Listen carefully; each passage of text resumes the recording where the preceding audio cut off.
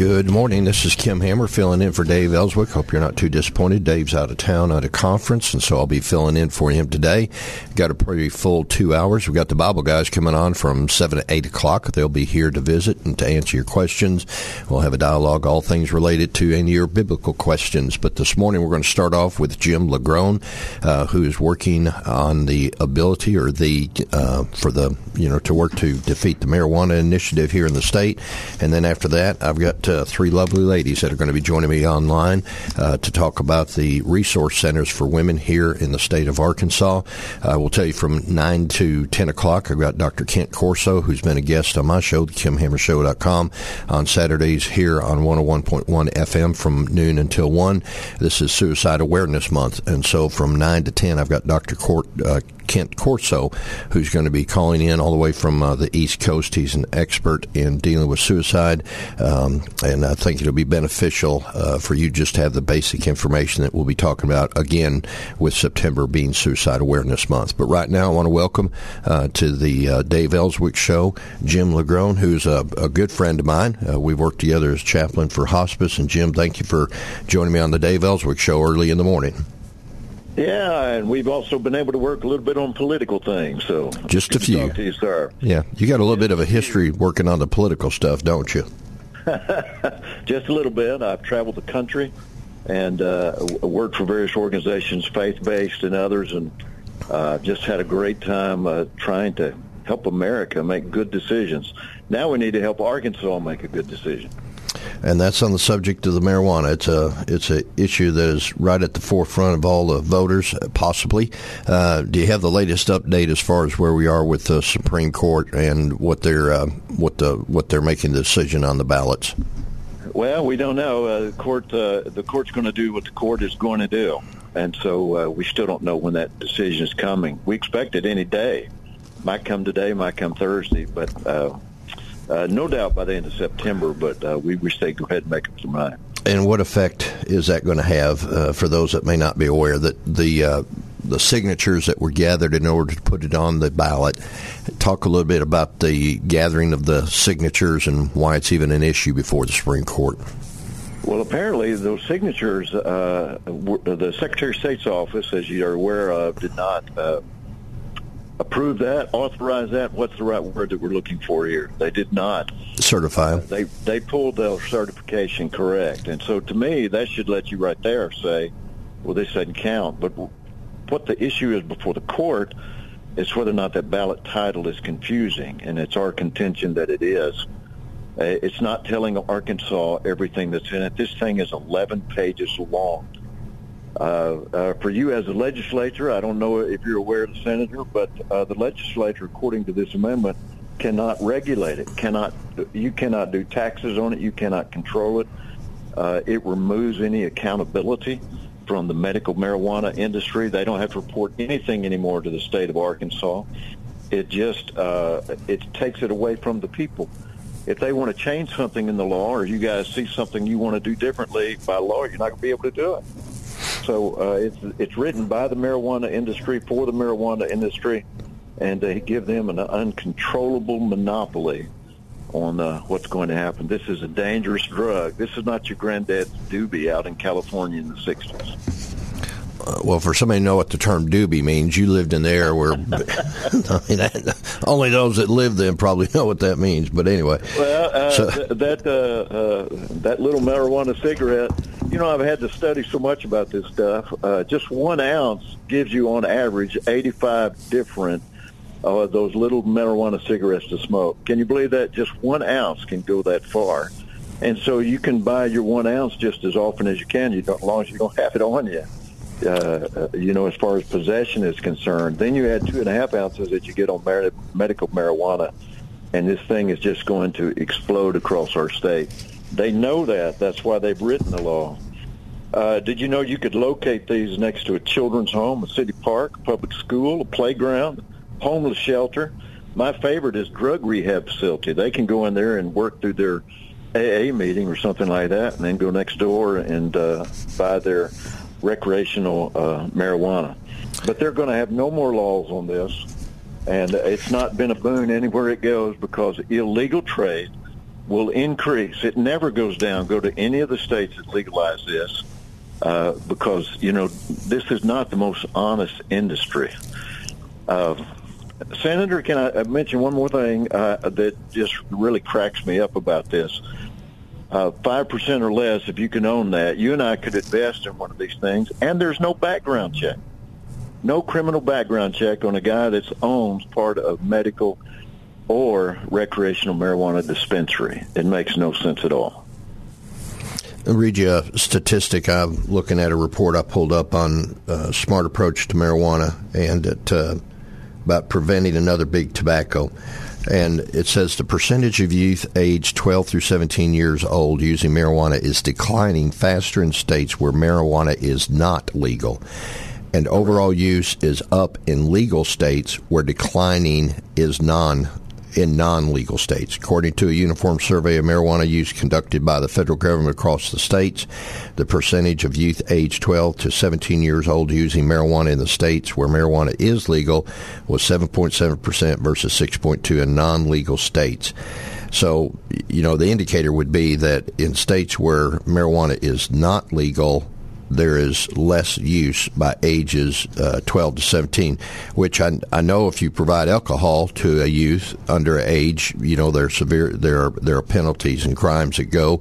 I wonder how it will be affecting those that provide marijuana to those that are 12 to 17. Because first thing I thought about is what's a 12 to 17-year-old doing with marijuana? Well, and they're going to get it from their home. Their mom and dad have a party, and they put out gummy bears that are laced with that, and brownies and cookies and all of those things. I don't know about your kids, but my kids had a tendency to put their hand in the cookie jar when they weren't supposed to. What makes them think that they got a cookie jar full of marijuana cookies or a soft drink? Because this law removes any restrictions at all on the THC, which is the addictive part of that and the getting high part of that. There is no longer, maybe it was 4% in the 60s, but today, if this is voted in Arkansas, there's no limit. It'd be 99%. It'd be almost pure that way. Just to give you a couple more statistics, folks like to talk about Colorado. Marijuana-induced and involved children's suicides are up 140%. Since that, marijuana-involved road deaths in Colorado, 1 in 4 since this passed. The commercial that talks about supporting police officers, that's very effective for folks because we all want to support the police. They don't tell you the way the law is written. Only 15% of the 10% tax revenue will go to 15 of the 10, which means about 1.5% of this. They're trying to designate for policemen and drug courts, etc. Listen, they set their own tax rate. How is there any industry out there, small businessman driving to work right now, wouldn't he like to be able to set his own tax rate to the state?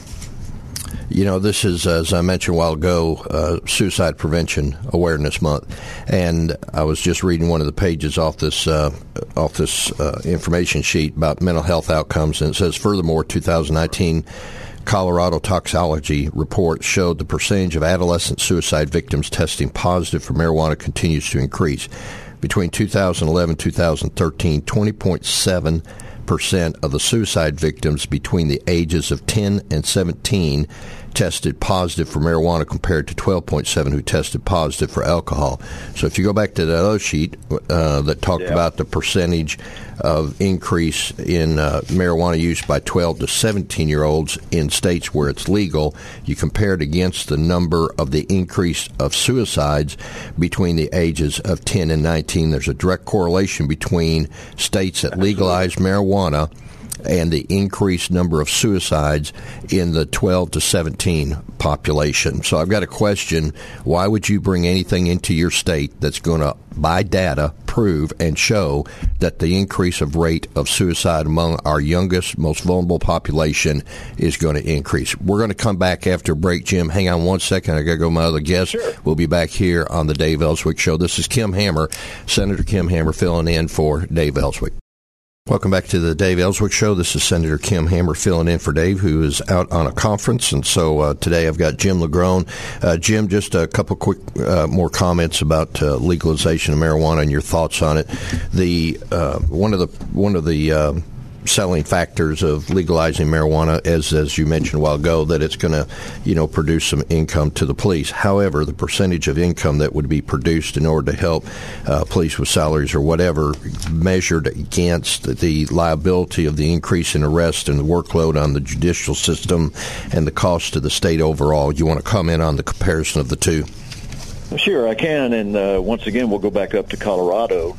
So let's just do that. For every $1 they receive in tax return, in tax revenue from marijuana, they estimate it costs them $4.50 to deal with those issues. So actually, they're losing money. It's an amazing twist that they're trying to do to us. And if you guys see this as a legislature and you say, well, we've got to raise taxes on this, you're not going to be able to by law. It's just crazy. But they're spending $4.50 for every $1 they gain. That is not a good.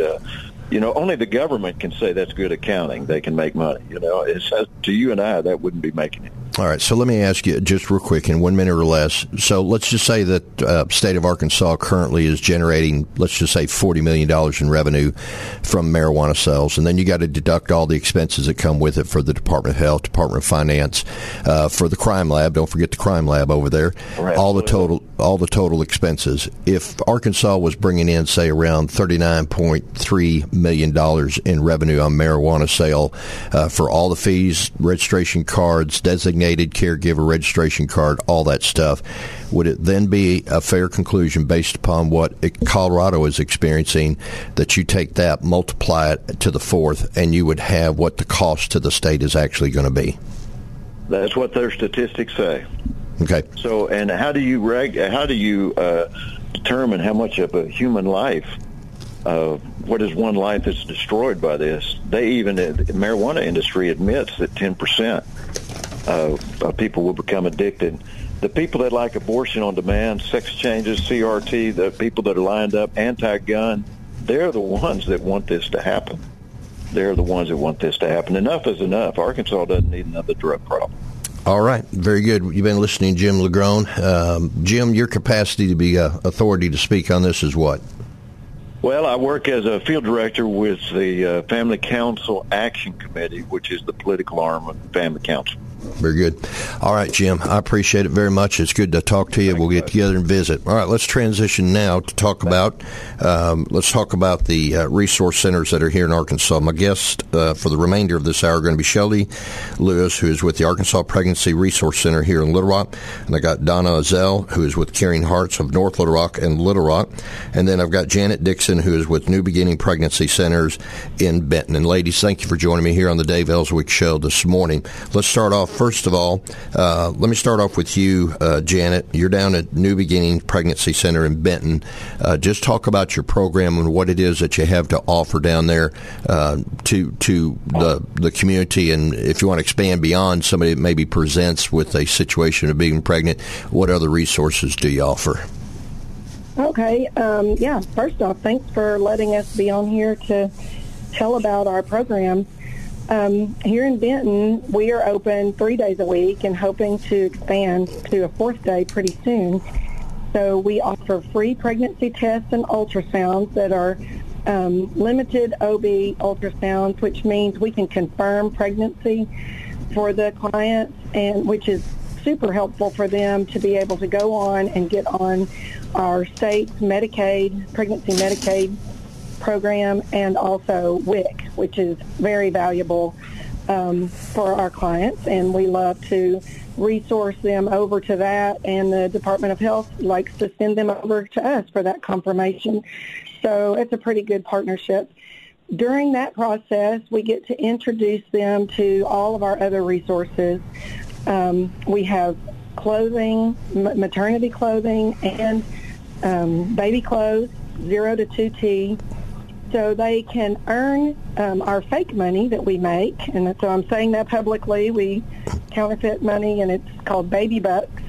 And they earn baby bucks by doing good things for their family and for themselves, such as going to work or signing up for WIC. Also coming to our center, making an appointment to come to our center. They earn bucks just making an appointment and keeping the appointment, which is a good skill to have, going to the doctor, that kind of thing. So they spend their baby bucks on the things that we have, and all those supplies are donated by individuals or churches or businesses. And anyway, we just have those available to them. They come in. We have volunteers who enjoy mentoring them. Most of our volunteers are older women who have already parented. So we love to become friends with these young women and give them any advice that they want if they ask. And it's really just a lot of fun for good relationships and good support. All right, Shelley, how about you up at the Arkansas Resource Pregnancy Center here in Little Rock? Yes, good morning. Thank you for having us on. You're welcome. I love being on here with my friends Donna and Janet. We all work closely together to help our community because we have the same passion and heart for helping women and families. So just like Janet, we provide the medical part of the pregnancy resource, which is the pregnancy test and the limited OB ultrasounds.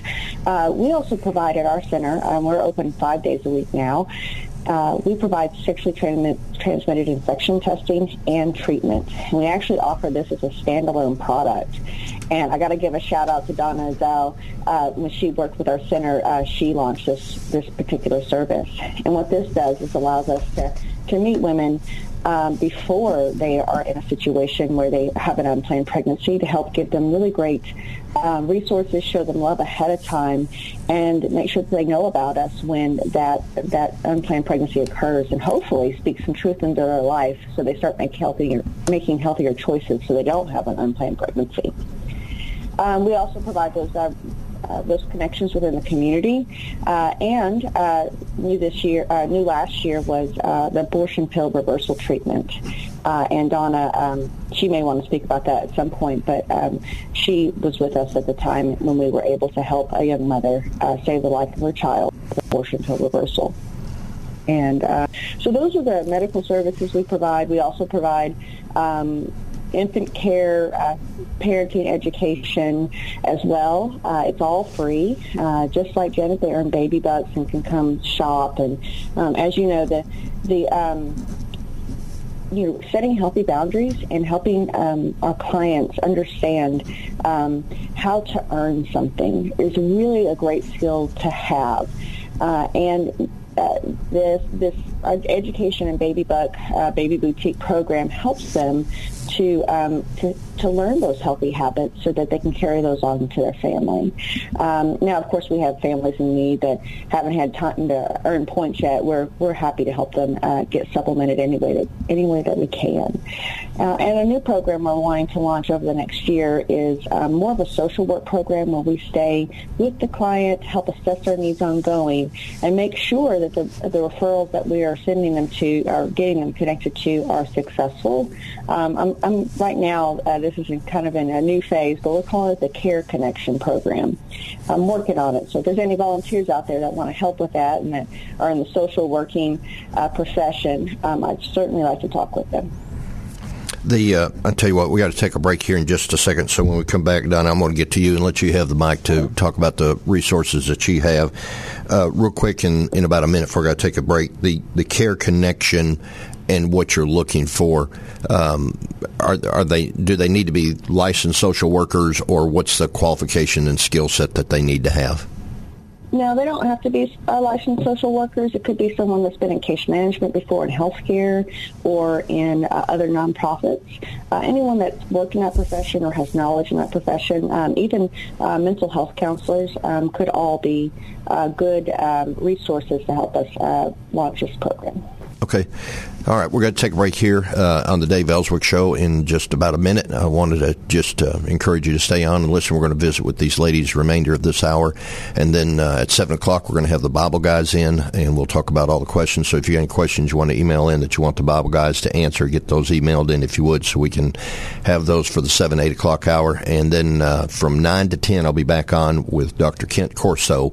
Dr. Kent Corso is a expert in dealing with suicide, both from the recovery side of things, but also the prevention side of things. And with this being Suicide Prevention Month, it'd be a good time for you to tune in and listen. And I would just say that about this, or this about that if you may not think you know anybody, but on any given day, somebody can present to you that may be showing you signs that you're not even aware of. So I would encourage you to listen between 9 and 10 o'clock, and we'll give you some good tips on that.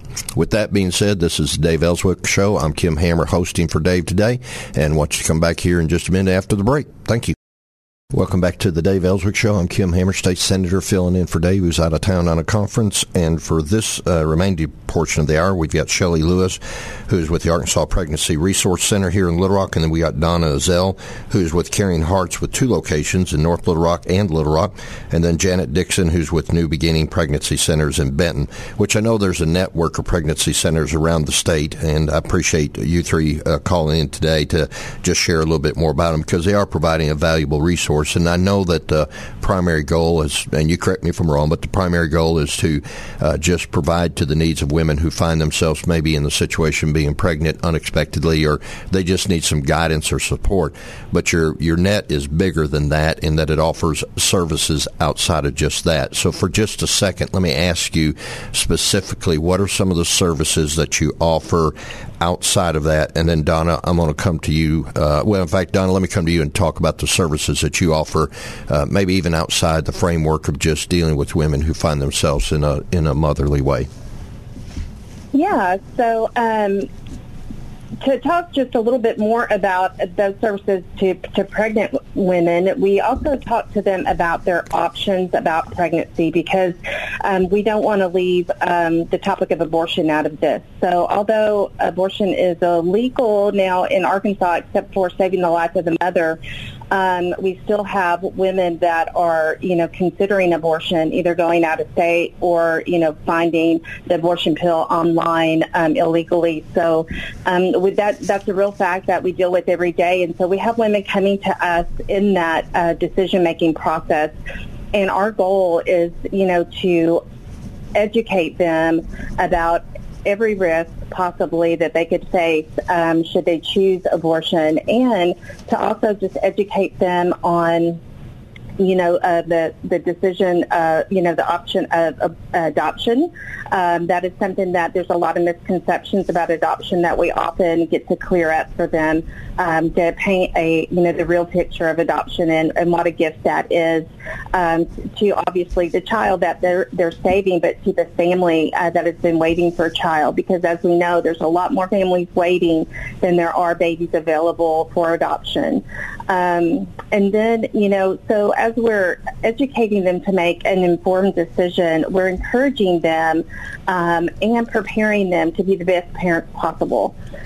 So, we offer, as they were mentioning, the parenting classes, the pregnancy classes as well. And not only that, but we're connecting them with a mentor, so they have someone that is that they're building a relationship with, that they trust, a woman that has probably been through a difficult time once in her life as well, that can relate to her, to really empower her. So things that we're offering outside of that, so fatherhood. That's a big deal that we don't talk about a lot, and that's an area that we're looking to grow. We need, obviously, more fathers involved in families. Culture these days, the father's often absent from not only the pregnancy decision, but also when a woman does decide to parent. Oftentimes fathers are absent from there as well. So we are in the process right now of building a fatherhood program. We have several men that have come forward from our supporting churches that are interested and in training right now to lead that up. And we're looking for more men that would be willing to do that. So we're looking not only to support that woman, but the family. So our goal is to build stronger families, just as Janet and Shelley was talking about as well. We also offer Bible studies. Alongside the parenting classes where they do the Earn While You Learn, we also offer Bible studies to grow them in their faith. We've actually seen many women come to faith. This past year, we have 14 salvations alone, and that is enough to rejoice about. So, hey, let me give a plug for something right here. You talk about trying to work with the dads to become better dads, and that's a little bit of a lead-in plug. A couple of weeks ago on the Kim Hammer Show, which is a show I host here on 101.1 FM, The Answer, from noon until 1, or you can get it on the podcast if you can't listen during that time frame. One of the focus points was about a program offered through TANF, which is called Better Dads. And let me get with y'all when we get off the show today, or I'll reach out to Janet and work through her. But Better Dads may be a good program for y'all to consider incorporating there, because it teaches fathers or to-be fathers about how to be better dads, and it's the basic principles that sometimes we just need to be reminded of. And you can be a good dad, but there's always room to be a better dad. And if you've never been a dad, you want to be the best dad that you can be if you're willing to step up in that role, because just my personal opinion, a lot of the reasons we have the problems in society today, absent from the fact that Christ is being pushed out of the conversation, is that dads are not stepping up in their role of being a leader in the home and being present in that family's life. Do you find that to be a trend and a contributor to what y'all have to deal with? Definitely. All right. Let me also wanted to do this with the time we've got. Everybody's got a reason for why they're involved in something. Everybody's got a story for why they are making the commitment, like you ladies are making for the resource centers that you represent. And so let me just give you the mic for a minute, and would like to hear your story as far as what it is that got you motivated, or what is it that got you involved with the resource centers to make the investment? Because I know that, I think, Donna, you live in Hot Springs, is that right? And drive all the way up to Little Rock every day. Have I got it right? Outside of Conway. Outside of Conway. All right. Yeah, it's about a 15-minute drive. Yeah. So let me just open up the mic to whichever one of y'all want to go first. And I'll have to take a break, so I have to interrupt you. But just start telling your story about why you got involved to the level that you are. Yeah, I don't mind continuing on for a second. So this is on. I was trained as an OB nurse and was in labor and delivery and worked in OB for years. But my passion actually for the Resource Center is because that's where I found my healing and my help when I needed it. So back in 2005, I was reaching out for help because of past abortion in my life, and just was realizing that I needed healing from that. So that's when I became connected with Caring Hearts. And went through a program called Save One. There's many abortion healing programs out there. That's one of them. And from then, I started volunteering. I was trained to do ultrasounds and started volunteering doing ultrasounds for women considering abortion. Once you have been healed from that in your life, you've accepted forgiveness and forgave yourself, you want other women to experience that, because there's many women, 1 in 3 women, not only in our community but in our churches, that have suffered from abortion and are living in silence and pain.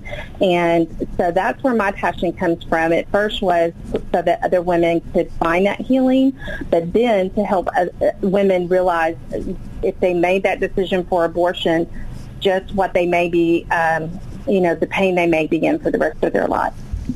Let me ask you, do the resource centers offer support services to people like yourself that found where you just needed healing? And maybe, even in the church setting or even in the best of settings, people may not know where to go. They may not know who they can reach out to that they can trust, that if they tell them that wouldn't be used against them, or, that they would, that might inhibit that relationship. So what services do you offer for those that have experienced abortion but maybe have never told anybody? Can they come to you, and is it a safe place? Is it a place where they can get some direction, some resources? I'll let one of the other ladies talk for a minute. Kim, yes, at the Arkansas Pregnancy Resource Center, we offer Save One, which is a non-denominational spiritual healing format. It's a 12-week format, but we also are connected to several other post-abortive retreat-style healings and weekly studies.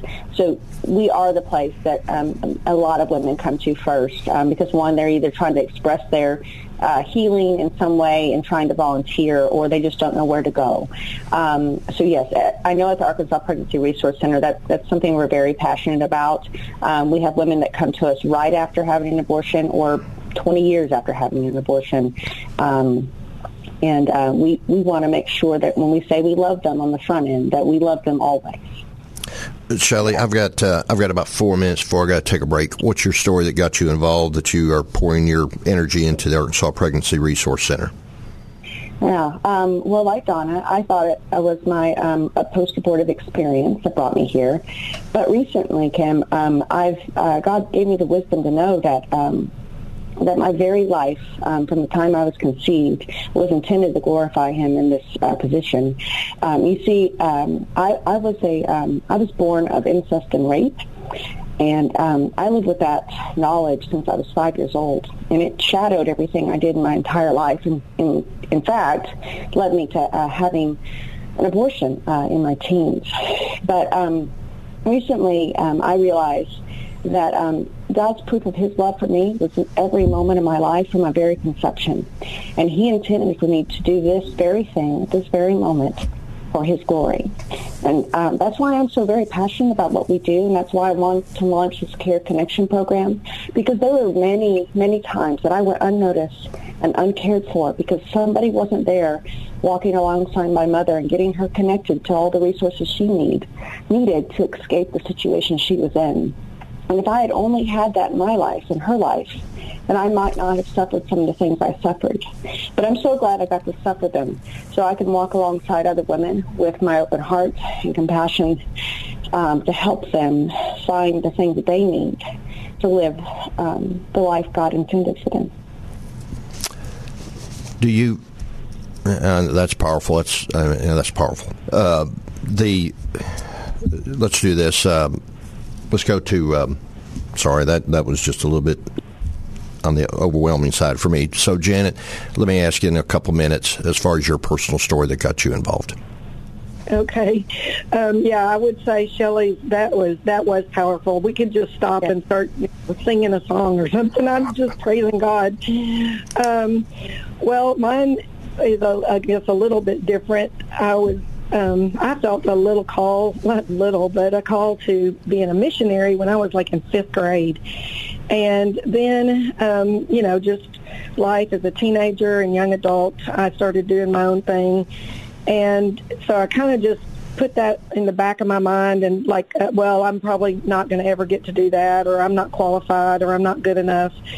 And so anyway, God put me into nursing, and then I was able to get my master's degree and just kind of fell into women's health. And my specialty really was more preventive, and I became really involved in the schools with programs that we used to call the abstinence programs, and I was the STD lady. And anyway, it's just been really, really neat to see all of my experiences as a nurse practitioner doing family planning and talking about that, all of that, to make full circle. And now I'm actually getting to be that missionary I wanted to be in 5th grade and get to be in women's health too. And so there are a lot of things that I feel unqualified for, but I feel like Shelley so well put, just that God put me here at this time and prepared me in all kinds of weird ways. for this time to be the director at New Beginnings. And so it's just been kind of a wild journey, but I'm really happy to be where I am. I'm not post-abortive, but I did give someone money to have an abortion. So I think it would be surprising to know how many of us in the church have been involved with abortion, and whether personally or, in my case, a little bit on the outside, but still involved. And that we have to just really accept that forgiveness from God for everything. All right, need to take a break here on the Dave Elswick Show. This is Kim Hammer, State Senator, filling in for Dave, who's out on a conference. We'll come back, finish up the hour with three ladies representing the resource centers, and let's finish up the hour with them, and we'll come back after the break. Hi, this is Kim Hammer, State Senator, filling in for Dave Elswick here on the Dave Elswick Show, 101.1 FM. I need a little more coffee. All right, we got about 5-6 minutes, so let me give some attention to a couple things. Number one, Shelley, is it you that's got a new resource center coming into Little Rock, or one of y'all do? That's Donna. Donna, okay. Yeah. Yes. You can tell we rehearsed the show so well. All right, Donna, talk about where your new center is real quick. Yeah, so we just opened in May in Little Rock, right next door to Planned Parenthood. So we are at 1515 Aldersgate Road in Little Rock. And so we intentionally, bought the property, adjacent to Planned Parenthood to be that close to offer, alternatives to abortion. So that has just been a blessing. And, of course, even once Roe was overturned and women can no longer get abortion there, we still are serving that population and seeing clients walk over needing STI services, needing free services, not being able to afford some of the services that are provided at Planned Parenthood. So we're in a great location. Just eager to serve these women. I got a survey yesterday from Planned Parenthood wanting me to fill it out as up for re-election so that I could get their endorsement. I'm going to send it back and say thanks, but no thanks. But the efforts are still out there to get women into states where that they can get abortions. Is that true? Yes, actually. I was researching for my banquet that's coming up next week, and come across the Arkansas Times actually published on August 8th, after Roe was overturned, an article that navigated women on how to get the abortion pill and how to get an abortion now. Just in our, just out there, a navigation tool. So definitely there are those associations that are really trying to help women get abortions. All right, and talk about y'all's fundraisers real quick. I know there's a couple fundraisers out there, so tell people about that, how they can support, because all that money helps you not only guide women, but also focus on let me reemphasize the resources. I know down there in Benton, when I went down and toured it the other day after, and we haven't even talked about the grant money that y'all are going to be receiving. Won't have time today to do that. But, back there in the back, they've got diapers. They got baby formula. They've got maternity outfits. They got baby outfits. They've got, it's like a real true resource center. So talk about the two fundraisers you've got coming up so people can know how to help support it. And take about 30, 45 seconds each to do that. Caring Hearts, we're having our fundraiser next week. It's our annual fundraisers on September 27th, and that's a Tuesday evening beginning at 7, and it is at the Doubletree downtown. Registration closes tomorrow, so if you would like to register, you can go online at chpregnancy.org, click our donate button, and it'll take you to the events page where you can register. All right, and there's another one out there too, isn't there? One of y'all. It's Shelley with the Arkansas Pregnancy Resource Center. Our banquet is called the Legacy of Life. It's on October 27th, so you still got plenty of time to register for that. And you can go to St. Joseph's HelpersARK.org/Legacy of Life to register. It is a completely free event, just like Donna's. We want you to come enjoy a great evening. And just a teaser, I will be sharing a fuller version of my story at that time. So I'd hope you'd come out and support our center, but learn more about how you can help victims of rape and incest. All right, I tell you what, I'll get those up on my Facebook show or on my social media page for the KimHammerShow.com, and we'll see if Dave can get it up there too, so that y'all can go get that information. The last minute and a half I've got, here's the one thing I want to stress, because you've talked on a couple issues a couple times this morning about coming at this from a spiritual perspective. But let's say somebody out there doesn't have a spiritual perspective. Let's just say they don't want to be preached to. They don't want to be talked to about faith. They just need resources.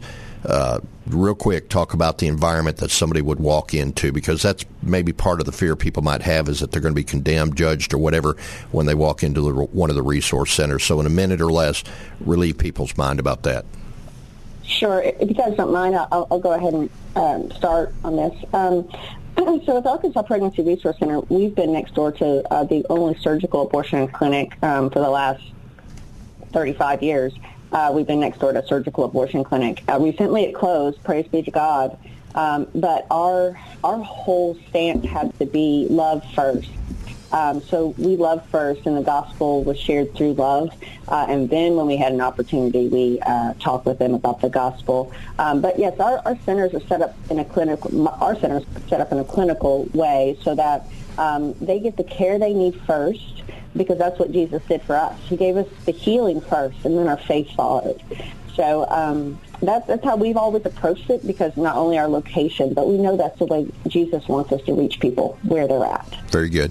All right, you've been listening to Dave Elswick Show. Kim Hammer, State Senator, has been your host today. Dave's out of town. We've had Shelley Lewis with Arkansas Pregnancy Resource Center, Donna Ozell with Caring Hearts North Little Rock and Little Rock, and Janet Dixon with New Beginning Pregnancy Center.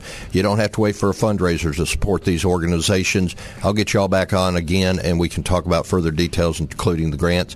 I appreciate y'all being on the Dave Elswick Show. Coming back after the break, we got the Bible guys on. You can get your questions emailed in or call them in. We'll be glad to take them on air if you want to. And we'll be back after the break here on the Dave Elswick Show on 101.1 FM The Answer.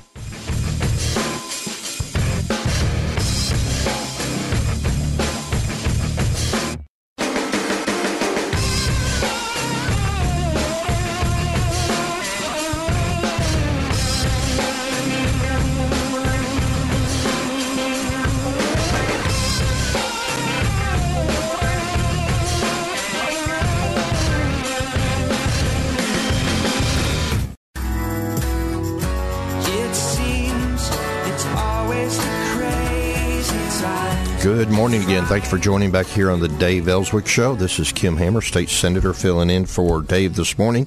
Out on a conference, getting educated, come back and just share all that knowledge and wisdom that he's out gathering up. So I encourage you to tune back in and listen at a later time. But today we've got the Bible guys on from 7 to 8 o'clock. And if you would like to call in a question, you can call into 501-823-0965, 501-823-0965. So, Billy, Steve, great to have you all on the Dave Elswick Show this morning. Always happy to be here. Yep. Y'all had a pretty good week. Sunday, pretty good worship service for you? Yeah.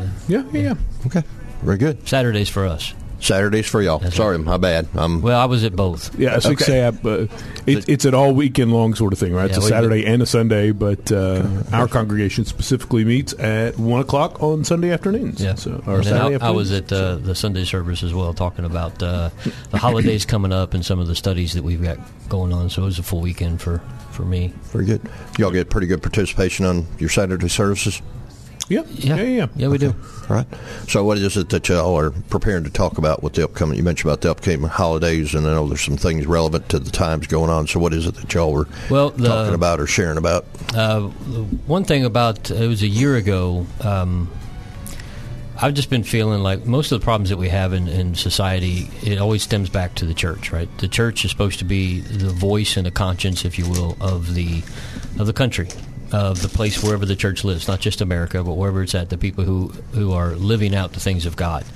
And there's been as the Word of God says, that the people perish for lack of knowledge, and also that there was another time where God said that He would send a famine of the Word. And so I just felt like that what we've got going on today is people don't study and dig into the Word anymore. So we started doing a year-long study of going through the Bible, a year-long reading. And then we also brought in a Wednesday night service to start going through a deeper study. And so we got a new study coming up beginning in October from a group called First Fruits of Zion, and it's a study. It's called the Beginning of Wisdom, and it takes us back to understanding the wisdom, the morality, the ethics, and all those things that you find in the Torah, in the first 5 books of Moses. And I say it this way: Orthodox Jews and conservative Christianity see almost everything identically except for who Messiah is. Right. And so then the question becomes, how is it that people who don't know the Messiah, who don't have the Holy Ghost, don't have the New Testament, how is it that they have come to understand, and how, or I should say it better to say it this way, how is it that we have the both basic same foundation? It appears that maybe all of that has been found in the Torah, and maybe that the apostles drew from that wisdom, and so we're going to go back and find those basic morals and ethics and wisdom and wise principles that you can pull from the Torah, because unfortunately too many people have the idea that the law is just a book of rituals and a book of what you can and cannot do, without understanding the morals and the ethics and the guides that are in it. And that's we talked about that study, what's coming up, and then we've got the fall holy days coming up. You know, and the Bible the Bible teaches that the law was written for the purpose of showing man's inability to get to God on the basis of his own good works, that he needed another pathway forward other than being obedient to the law, although that the law is there to provide, for the moral structure of society, if nothing else. I mean, and that's one thing I think people don't maybe take a look at the Bible and consider, is that the Bible is good.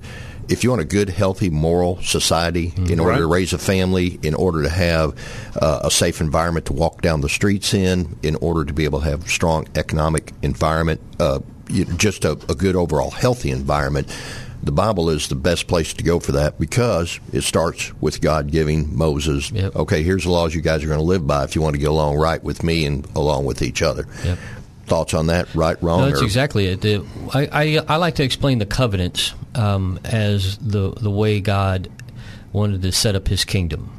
So He made a covenant. You walk through them and you hear one about the Adamic, the covenant with Adam, which is, hey, you're man, here's the earth, you rule over it. Then He made another one with Noah, saying, hey, I won't do what I just did to destroy the earth since you guys messed it all up.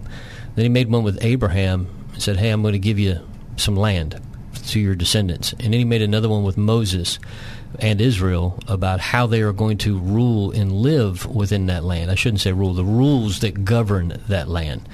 And then He makes another covenant with David, which is going to be the Messiah will come through his heir. So now we have a king that governs over a certain specific land. And so all of the covenants had a purpose, and you've got to have structure. I was listening to a podcast yesterday where there's a rabbi, and he was talking about how important structure and order is. And even when we talk about things from a scientific standpoint, about how God in the book of Genesis brought order from chaos. And it's the law of Moses brings order in chaos.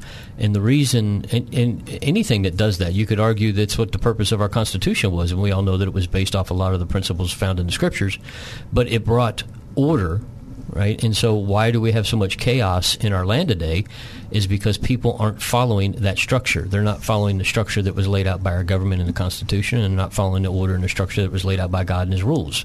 And so you have to have rules. And there's a church, a lot of people in the church have thrown off that rule, have thrown off that governance, and saying that we don't need law. All we need is the Spirit. And so since we don't have law, we have chaos. That's why we have violence in the streets and everything, and it's just chaotic. Sorry, Billy, I've been talking about it. No. I would make the exact same point. The reason this country had been so blessed, and I did use the word had there, had been so blessed and had prospered and conquered. Let's face it, we've conquered significant portions. We always turn around and give it back. That is the nature of the heart of this country.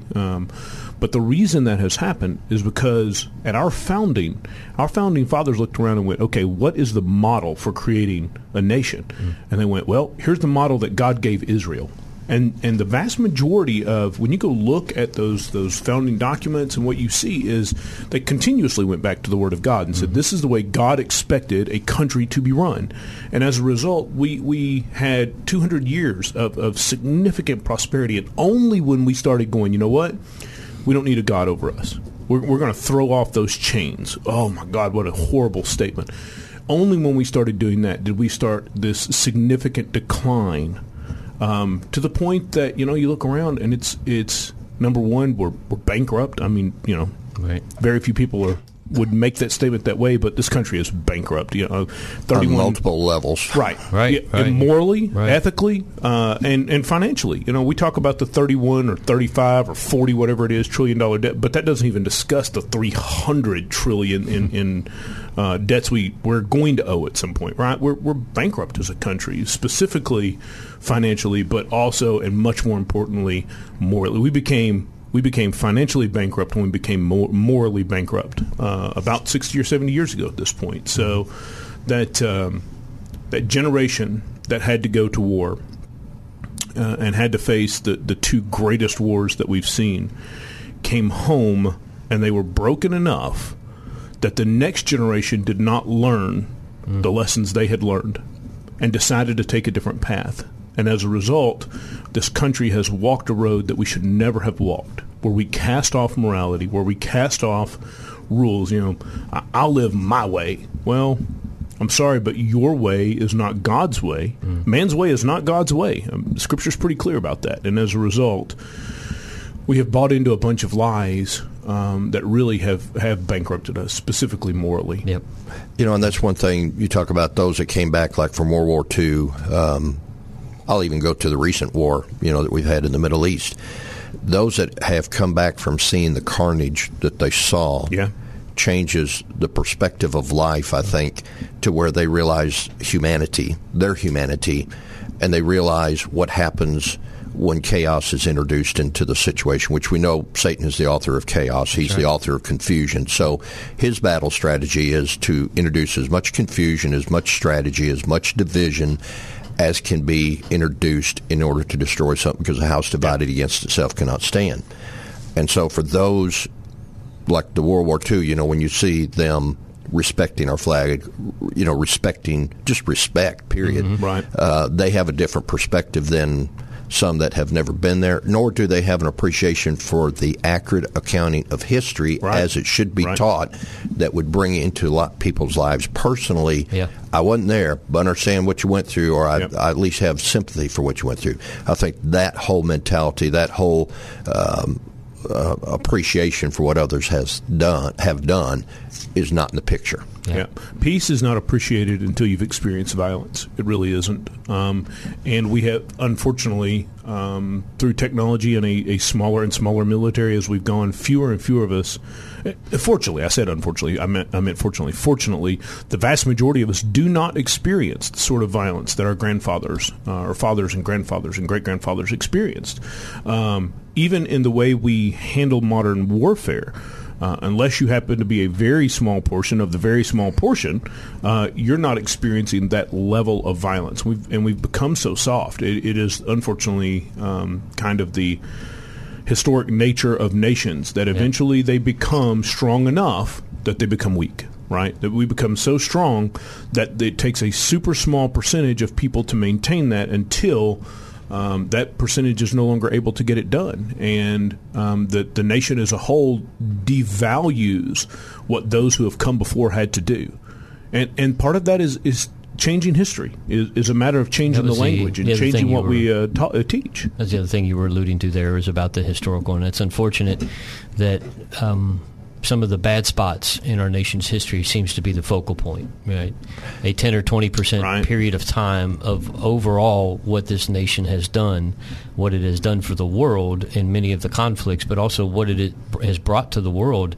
I mean, the vast majority of the technological advances and the things that we see were created in this nation during this period of time that we're talking about. And yes, there were groups and segments of it that did some things that were bad and against the things of God. But at the same time, the reason the people don't love this nation is because they've been told about the bad spots only and not the things that are and good. They've been taught lies about some of that true. too. Some lies they've been taught. They've been taught an entire. It's been distorted. An entirely false version of what our history really is, and instead of focusing on there were bad things, but look at these men and women who went out and made those changes. They want to focus on what came before the changes. And it's like, look, that's not healthy. That's like a cancer patient. Instead of focusing on the treatment, laying around in bed worrying about the cancer and not doing anything about it. It's like, look, we went out and we solved these problems, and it's only because of the political division that certain groups want to create that they are focusing on the negative, and that does nobody any good. But if you've got to teach history as history occurred in an accurate manner, good, bad, or ugly. Just teach it the way it actually happened. But then you got to have a value system that counters that bad experience by saying this is what they did then, and if it would have been handled like this, the outcome could have been different, or maybe it could have been avoided altogether. When Satan attacks the value system of a country so that those bad experiences, when they're looked upon, are looked at through distorted views and through maybe even distorted teaching, then things don't align. I think that's where we get what we've got today. Yeah, absolutely. And, I mean, God told Israel, teach your kids these things. Here are these, remind them of what happened. It wasn't so they could be reminded about the good. It was so they could be reminded about the bad, because you don't want to go down this road again. All right. Got to take a break here on the Dave Elswick Show. This is Kim Hammer, State Senator, filling in for Dave today. I've got the Bible guys in. Glad to have Billy and Steve, and we'll be back after the break. And if you want to call in, 501-823-0965. We'll be glad to take your questions. Welcome back to the Dave Elswick Show. This is State Senator Kim Hammer filling in for Dave, out of town on a conference. Got the Bible guys in. I got 2 out of 3. Got the best of the 2 of the 3. Ooh, I wish he was listening. Well, he better be listening. Okay. I mean, if not, look, the phone's ringing. It might be him. But anyway, I got Billy and Steve in the studio. We're talking about biblical applications to modern day problems. How about that? There you go. So we were talking about some of the issues before, and I just kind of made a random list here. Let's just check down it, because one thing is, God doesn't ignore an uncomfortable situation. Human tendency is to try to avoid conflict and run away from it, or just stick your head in the sand. God never did that with any of the challenging issues that we're facing as a society. He gave Moses the law. He said, if you guys stick with this, we got everything good. And I'm a lawmaker. I can't. We run about 2,000 plus bills a session. Wow. God did it in one short session with 10. And 10 commandments. If everybody just followed the 10 commandments, think about how much better society would be. Think about how much less you would pay in taxes. Think about all the problems that would be solved if everybody would just be obedient to the 10 commandments. Right. Yeah. And I'm kind of condemning myself in a way as a lawmaker. We pass all these laws that you could almost take back to every one of the 10 commandments if you were to trace it back. This problem would be fixed if you just do one of these 10. Yep. And also, can you imagine, this would be my weekly jab at lawyers, what the 10 Commandments would look like if they were put together by a team of lawyers, right? And all of the wording, they wouldn't be so simple. In the Hebrew, it literally says, do not steal. It says lo steal, no steal. That's all it says. Don't steal. It's really that simple. But I'm sure that if the lawyers got a hold of it, each one of them would probably be 2,000 words long to help describe what it means not to steal, and that would probably be would be as many bills if they didn't have to add so many words, and if we would just do those simple things. God. People want to make God out to be complicated. Really, He's pretty simple. He is. He's a do and don't, black and white kind of guy, and so if we could get back to that, but. In the meantime, until we do get back to that, let's take on some modern-day topics that are kind of, pushing people's button. Talked about debt a while ago. If we were to do it God's way, how would it be that we would not be in the debt situation we are as a nation? Yep. Anybody who is in debt, the Bible says, is a slave. Yep. Because you are subservient to whoever lent you the money. And we are servants, slaves. It's the same word in Hebrew. Just depends on where your position is on that. Right. If we are slave holders to whoever holds the mortgage of our house, or in the case of the nation, whoever we've borrowed the money from, we are subservient to them, and we cannot do the things that we need to do. And so if we followed God's way, we would only, spend what we have to spend. What? Right? No, we would not say it ain't so. In debt, right? Our credit card economy wouldn't exist. Is that what you're telling me? Right. Oh, wow! Isn't that interesting? And we might be able to live some happier, healthier lives. And if you got a job you truly hate, and you're not, up to your eyeballs in debt, you might be able to go, hey, maybe this isn't the job for me, and go find something better. Yep. Oh, wait, I'm sorry. We are a balanced budget state. Can you imagine what would happen if they could ever get a bill passed at the national level that we had to be a balanced budget nation, budget neutral? It'll never happen, though, because there's too much money sloshing around up there for people to stick their hands in. So yeah, and that's what I said out there about the lack of integrity and all that. It's just because.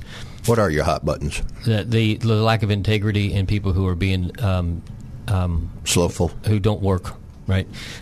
So. The only reason we have the problem that we have today is because we have people who went up there. That's not the only reason, besides the moral and ethical stuff. I was already leaning into my mic over here. Not the only problem, but when you have people who have forgotten that the reason they are where they're at is they're there to serve. Right. They're there to represent, and they are not there to fill their own pockets, to take care of their own constituents to the point where they get their own kickbacks, and that's the reason that we have all the debt, is because they just really want to spend. But I also point the mirror back at the people. Yep. The people have allowed that to happen because they won't do what needs to be done to stop all that spending. They like all of the things that they get by spending extra. And so if a real, true, and honest political leader stood up and said, hey, we can fix this, but here's what's going to happen. We're going to have to cut the budget about 30% so we can pay our own bills and maybe pay back our debt.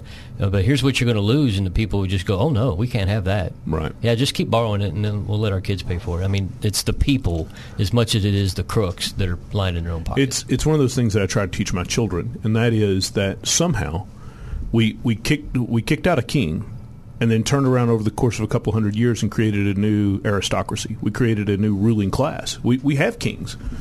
We get rid of them every 4 to 8 years, but we created an entire ruling class of people that no longer truly answer to the people. They just don't. They come home, they say some nice things, and then they go back to their castles in D.C. and basically ignore us until it is time for another election. Right. And then they come back and make a bunch of promises, and we all know, right? Lawyers and politicians, don't trust a word out of either mouth. Hey. Apologies to you. That would be on a national level. Right. We're talking national. It's around here, too. Yeah, well, I try to be gentle. I've got uncles who served in the House here in Arkansas back in the day, so I try to be gentle to local politicians as best as possible. But when it comes to national politics, this is the thing. The reason I say it comes back to the people is because the reason that what happened to Jesus was done by the leaders. It was not done by the people. Right. And so the people were following. He had tens of thousands of people that were following him, but it was the leaders who did not want to accept who he was. And nor the changes that he wanted to bring. Correct.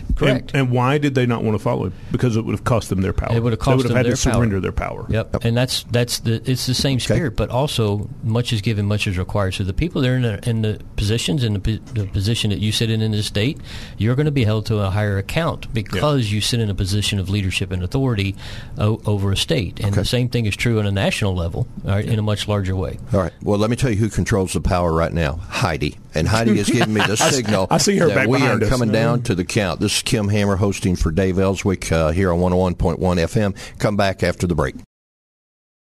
Welcome back to the Dave Elswick Show. Kim Hammer, State Senator, hosting for Dave today. Out on a conference. I got the Bible guys in for this hour. Got Billy and Steve here, and I appreciate you guys joining me. Having a little bit of a discussion about some modern-day problems, a little bit about how God doesn't ignore the uncomfortable subjects. People just don't like to hear the uncomfortable answers that God gives. Right. And I think that's kind of what we're boiling down to as a society. God's got a solution for these problems.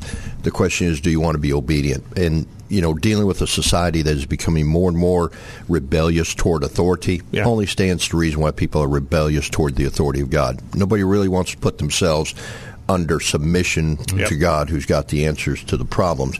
Talked a little bit about debt.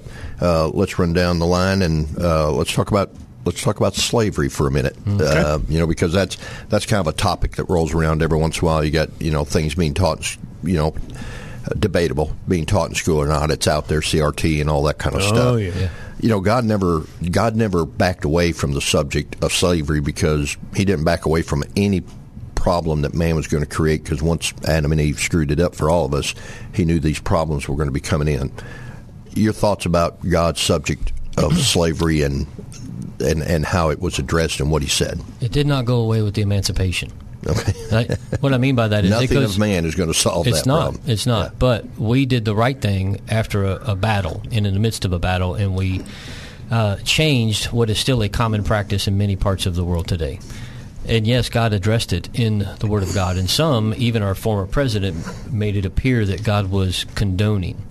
And what a lot of people don't realize is when God was giving the commandments to Moses, he said, hey, you're going to see certain things that the other cultures do. Well, I don't want you to do it like them. Right. Even simple things like when they would boil a kid in its mother's milk, right? We look at that commandment and go, well, that's that would be a stupid. Goat before anybody gets not freaked out about children. Thank you for that clarification. Yeah, thanks for that clarification. But it was, hey, this is one of the things that the nations do. I don't want you to do these things like them. And then God addressed the issue of slavery. Because it's not that he knew that it wasn't going away. But what he said to Israel, hey, when you have slaves, you are going to treat them, and he lists how they are to be treated. And, by the way, there was a way of release for them at the end of the 7th year. Yep. So they were not to be treated like the nations treated them, but they were to treat them better and give them a day of rest. Right. They weren't allowed to beat them. They weren't allowed to do certain things. And so, God addressed that situation. God addressed the situation of divorce, right? It's not his ideal plan. He goes, but hey, if you got to do it, and obviously Jesus later clarified when he said it's because the hardness of your heart is why God gave that command. Right. And you could argue that was the same reason he had to give laws about slavery, is because people weren't going to change, but he's going to hold them accountable how they were going to do certain things that were done within cultures and within society. Right. And so that was kind of one of the things we were alluding to at the beginning, was that this nation was not only was it people treated that what happened with the slavery, as horrific as it was, as we were the creators of it. And we weren't. But what we were the creators of was beginning the ball rolling for ending it. Right. Because there were many nations that followed suit after we brought it to its end. Yeah. And you have to understand that biblical slavery is a radically different thing than the slavery that we have in our minds based on American culture and American history. Biblical slavery, so let's say that somehow Steve and I had done business together, and suddenly I found myself in a position, my farm burned down, and I owe Steve $500,000, a significant amount of money. And I come to him and go, hey, look, there's no way I'm going to be able, my farm burned down, my barns are gone, my produce is all gone. I'm never going to be able to raise that $500,000. I will become your servant. Now, here's the great thing about what the Bible said. That is not a permanent position between us. That is a 7-year contract at maximum. And until A, that debt is forgiven, and B, I am set free. So that is really a contract that says, hey, I owe you money, and I can't come up with the money, so I'm going to work for you until I've worked off my debt. And by the way, God said that could never be more than 7 years. And by the way, not happen. And I'm going to insert the terms as to how I'm going to treat you like a human being instead of like a possession. Correct. And what we did in this nation was not the biblical model, and that's why we paid a heavy price because of the sin of what happened. So do you think that is part of the reason why it is a tool of division on Satan's part today, because it wasn't started right, wasn't handled right, but we did make effort to make it right. And we have to understand that we inherited that system, right? It's not something we invented when we got here. We inherited that, and our earliest founding documents, I know what the left is teaching right now, that we are the greatest evil that ever existed, but you go look at our founding documents, and we right from the very beginning we're talking about how do we get rid of this? How do we solve this most unhuman thing that is going on in the world. How do we get rid of slavery? And we understood at the time, look, you can't. There are just some band-aids you can't pull off all at once. Yeah. If you were to decide tomorrow we're going to pay off the national debt, you can't do it. You cannot get it done in a single day. And it took a couple of generations. It took several generations before we could go from where we were at to where we wanted to be. And guess what? That is the story of every person's life. You started off in one place and you're headed to another. So it is with a nation. A nation starts off in one place and you're headed to another. The only hope is that we are walking a moral and ethical path that has been ordained by God, and therefore we're walking to something better, not something worse. Yeah. All right. So Solomon used slaves to build the temple. Yeah, absolutely. They were foreigners in the land. I forgot the number, like 185,000. 3,800 of them were the supervisors. They broke them up in the quarries, and others went into the woods to cut the woods and everything.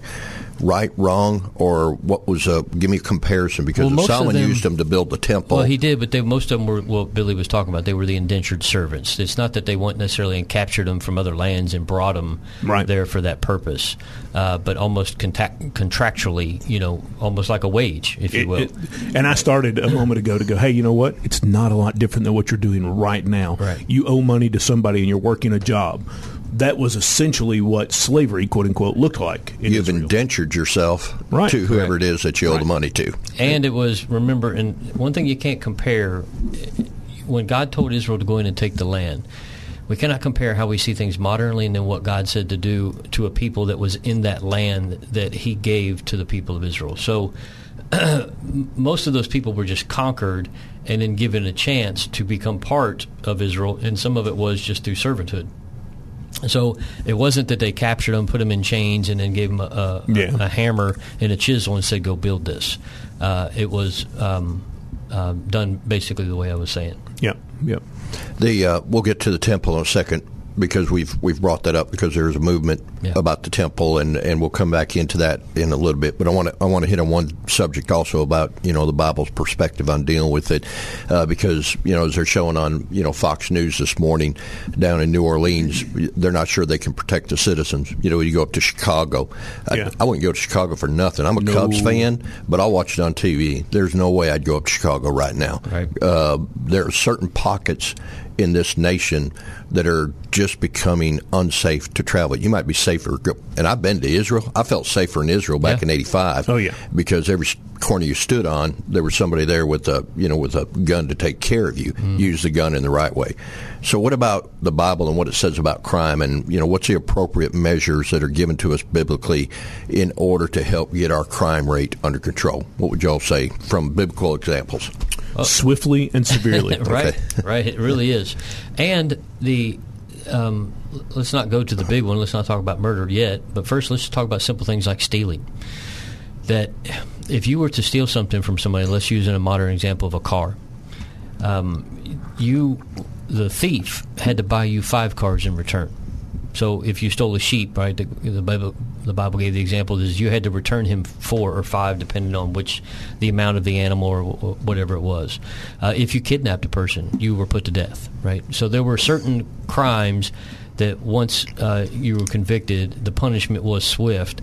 And if you had to pay somebody back 5 Cadillacs, right, you would probably think twice about stealing 1 Cadillac the next time you found yourself in a position to steal a Cadillac, Mercedes, or whatever, or a horse. And I think that would be, restitution would be a great principle to get into people's lives, that you got to pay back. Not only give what you stole, but you got to give in addition to. And instead of this idea of just, we're just going to put you in these nice little housing units with, cable live feed and 3 squares a day, and there's no. And before anybody judges us too hard, that's right. Steve and I both have spent a tremendous amount of time preaching in prisons, so we are certainly familiar with what that situation looks like, and we also understand that a bunch of those guys come from backgrounds that didn't leave them a lot of options, but that's part of the problem, right? We have become morally bankrupt enough that we allow that sort of thing to happen. When you don't punish criminals, you incentivize criminal behavior. Yep. And we've now a couple of generations where we just don't bother to punish criminals. If there are no consequences for one's actions, they will never change. And that's really the biblical principle that God's laying out. Anytime you do, there's going to be a consequence for your action. And since we have taken away consequence, except for, well, hey, go down here and hang out in this building for 5 years, and we're going to feed you 3 squares a day, and you're going, not only that, you're going to have internet soon, right? That's where they're getting to the place where they already got email, right? And then they got 5 or 6 TVs spread out all over the place, and so we're just hanging out. So this disincentivizes me from wanting to steal further again. Yeah, and when I make that statement that we don't punish criminals, I was looking at a Fox News morning brief, the sort of thing, this morning, and one of the candidates for governor of one of the states, and I don't remember who it was at this point, had to back off of his statement that senator from Pennsylvania. Was it? Well, we're just going to release everyone who has been convicted of second-degree murder or less. Well, no, wait a minute. Those are murderers. I mean, it's second degree, but that's murder. If you really believe that, and I got to wrap it up, but if you really believe that, give me your home address, because when we release them, we're dropping them off on your doorstep in your neighborhood. That doesn't seem to work out so well as we see on other platforms either that are occurring right now. It all sounds good until they show up in your neighborhood, and then your tone changes, which means you probably didn't have a good solution in the first place. All right, got to take a break here on the Dave Elswick Show. Got the Bible guys in. We're going to come back. Let's talk about the temple and a movement that's kind of going on and how it relates to what's happening in the world today. We'll come back here on the Dave Elswick Show after the break. Welcome back to the Dave Elswick Show. Kim Hammer, State Senator, filling in for Dave, off on a conference. We got the Bible guys in, which is Billy and Steve. Been talking about some modern-day issues and what the Bible has to say about it, but we're going to kind of transition toward one thing I think that majority people, hopefully, are looking for, is the rapture of the end times. A lot of buzz about the end time. In fact, next week I'm going to be hosting for Dave one day, and I'll tell you what I'd like to do, just go ahead and get it out there so you can kind of be, preparing your mindset for it. About the tribulation, is it a pre, mid, or a post exit out of here? And, people can have different ideas about it, take different positions on it. The reality is, whenever the Lord says come, we're all going. That's right. We'll find out who's right when we get there, as long as we're there. Right. We'll fix it after the fact. But and in that particular moment, I don't think any of us will care that we were right or wrong. So I'm just hungry enough to poke you on the way up. Yeah. Well, the ones that are going to care are the ones that look around and realize they got left. They're the ones that are going to care. So we'll talk about that next week on the Bible Guys when I'm in here hosting, about the rapture. Is it before the tribulation, middle of the tribulation, end of the tribulation? And in the meantime, there are folks that are kind of got this idea that they need to reestablish the temple and the sacrificial worship system that was, in place in the Old Testament. Talk about that for a little bit, because that is kind of a movement among some out there. And what are the dangers of that? What are the positives? Just talk about it for a second. Well, it always gets stirred up, and I know there's some people out there. Any believers that are listening know anything you hear the catchphrase, the red heifers. Right. And so every few years, and this has been going back 20, 30 years probably, that in order for a temple to be rebuilt, they have to have a red heifer for the ritual impurity, for anybody that's touched a dead body, anybody that's unclean, the priest to be able to go in and do what they do. And because of the vast majority of the end times views that people have, are that there is going to be a literal, physical, rebuilt temple for the Antichrist to kind of walk into, if you will, use the term, rule and reign from. So because of how people interpret those scriptures about the end, they go, we have to have these red heifers in order to get that temple back up to prepare for the anti-Messiah.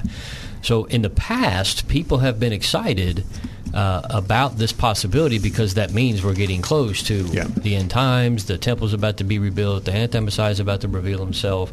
We're about to walk into that period of time. Well, now there's been a group of people, and as far as I know, it's mainly within some of the circles that Billy and I run, that they're excited to see the temple rebuilt because they want to see the reinstitution of the actual sacrificial system. They want to see blood sacrifices again. They want to see this whole system. And it really troubles me in a big way, because they have missed the whole purpose for what Messiah came to do. Right. I mean, you can't read certain scriptures like in the book of Hebrews and that, where it talks about how he paid that price once and for all, how he became the high priest, how he offered himself for our sins. Even going back into the book of Isaiah in chapter 53, when it was the prophecy about the coming of the Messiah, it says his soul would be an offering for sin.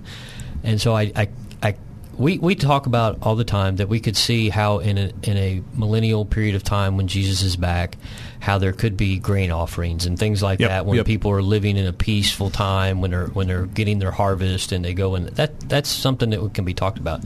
But for people to be excited about the possibility of offering blood again seems to be, especially for sin, right? Yeah, right. One of those blood offerings is for sin, and I'm sorry, the offering that was required for that was taken care of a couple thousand years ago. Yep. So I don't understand people who think or who are excited by the fact that they're going to get the opportunity. Because I know people who, if the temple were rebuilt tomorrow, they'd be on a plane going, I'm going to go get my sacrifice done. Yep. Your sacrifice is done, period. Yep. Amen. And that drives men to look to man for the solution of a problem that man created, which is a revolving door that you never get out of if that's your approach. Right. Yep.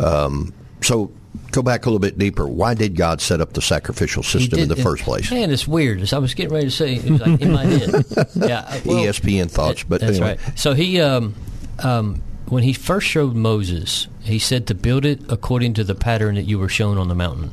And then the writer of the book of Hebrews quotes that scripture that the tabernacle and then eventually the temple, the whole Levitical system, the Ark of the Covenant, all of these things were given based off the pattern of what Moses saw in the heavens. And so it was an earthly practice and representation of what was going to be done and what is being done in the heavens. Right. And what Jesus came to ultimately do was to be that ultimate sacrifice, that pure lamb without spot, without blemish, without wrinkle, without anything, who voluntarily offered himself for our sins on behalf of that system that was established. And so when that system was established based on the heavenly model, why would we want to then ignore the heavenly model and going back to do what the earthly model said? I can't. There's many things that I can see both sides of any argument. I cannot, many times I've tried to look at the other side of that one, I cannot look at the other side of that one and think that people are excited. That's like somebody being cured from a disease and then want to get back into the disease so they can be cured again. Right. I mean, that's screwed up thinking is what that is. Beyond that, I am concerned for the souls of those who would do that, who would go and participate in that sort of thing. To me, it is a form of rejection of the Messiah. Yeah.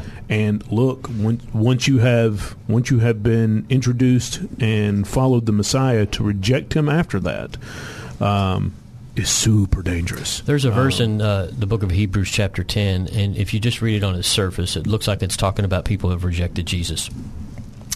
And it says that on the law of Moses, in the law of Moses, that those who by 2 or 3 witnesses are held account for what they do. And then he goes on to say, of how much worse punishment will it be for those who have taken the blood of the covenant and trampled underfoot the blood of the Messiah. And what people miss on that is they think it's just talking about somebody who's just backslidden, who just went back to things of the world. Context was he was actually addressing people who were going back to the sacrificial system. Yeah. These were people that were getting a lot of pressure from the Romans, and they decided to go back to the sacrificial system. That's the context of that verse. And that's why when people are saying, hey, we need to go back and we need to get ready for this, I'm going, man, you need to really think about what you're talking about here. Yeah. But what pressure was Rome putting on them to go back? So, well, because of the persecution that was becoming onto the believers. So the Jews were not being persecuted as much because they were an accepted religion within Rome. Right. But when the Christians were coming out of Judaism, and they were saying, you guys are different. You're not like the Jews. So when the persecution came to the Christians, they went back. Some of them went back into Judaism because there was safety to avoid there. The persecution. Yeah, and so they would go back to that system to avoid the persecution, and that's what the context of that was. Man put his hands to the plow and look his back is not fit for the kingdom of God. Right. So we'll pick up on this topic when we come back next week. I got you guys in here, and we'll talk about the rapture.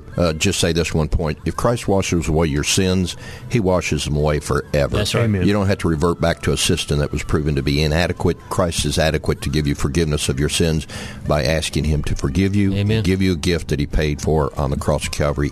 Debt paid in full. Amen. You don't have to go back in. All right, guys, I appreciate you being here on the Dave Elswick Show. Sure. Kim Hammer, State Senator. I'll be back at 9. I've got Dr. Kent Corso coming on. It is Suicide Awareness Month. We're going to talk about suicide prevention and suicide awareness, and we'll talk about it in a positive sense, but we'll be realistic, too. Something you may want to tune in. If nothing else, you'll be equipped to recognize other people that may be going through it, thinking about it, that you're not even aware of. So come on back at 9 o'clock and rejoin me here on the Dave Elswick Show on 101.1 FM, The Answer.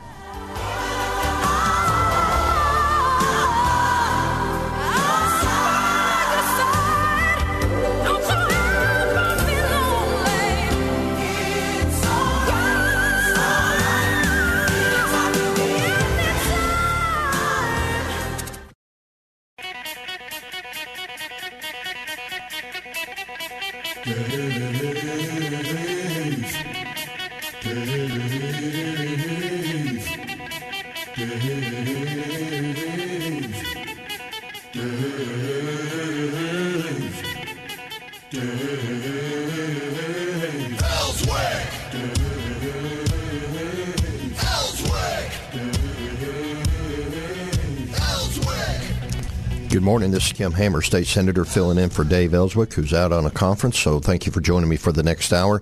We're going to put a focus on suicide awareness because this is Suicide Awareness Month here in the month of September.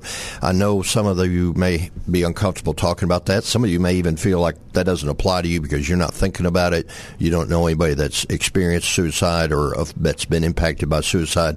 But the reality is it may be around you and you don't even know it. And one of the things I would like to do is just participate in raising the awareness of suicide and specifically suicide prevention, not just because it's a month where we stop to put special emphasis on it, but because it's something that goes around 12 months out of the year. And one of the things I think that we need to be doing, or that we need to do, is to raise the awareness so that we can be more sensitive to it, but also so that we can be equipped to deal with it. And to help make that conversation happen today, I've invited a guest who's been on the Kim Hammer Show, a show that I sponsor here on 101.1 FM, The Answer, on Saturdays from noon until 1. I've had this gentleman, Dr. Kent Corso, on.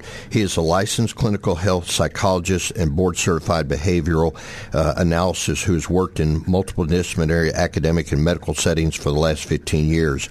And he has specific areas of expertise in the area of suicide. So, Kent, I appreciate you joining me here on the Dave Elswick Show this morning. Glad to be here with you, sir. Happy to help.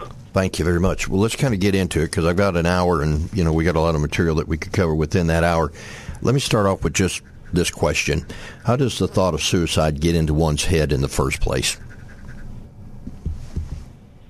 Suicide comes to mind for many people. In fact, we see about 48,000 suicides per year in America, and those are just the deaths by suicide. It comes to many, many, many more people's minds.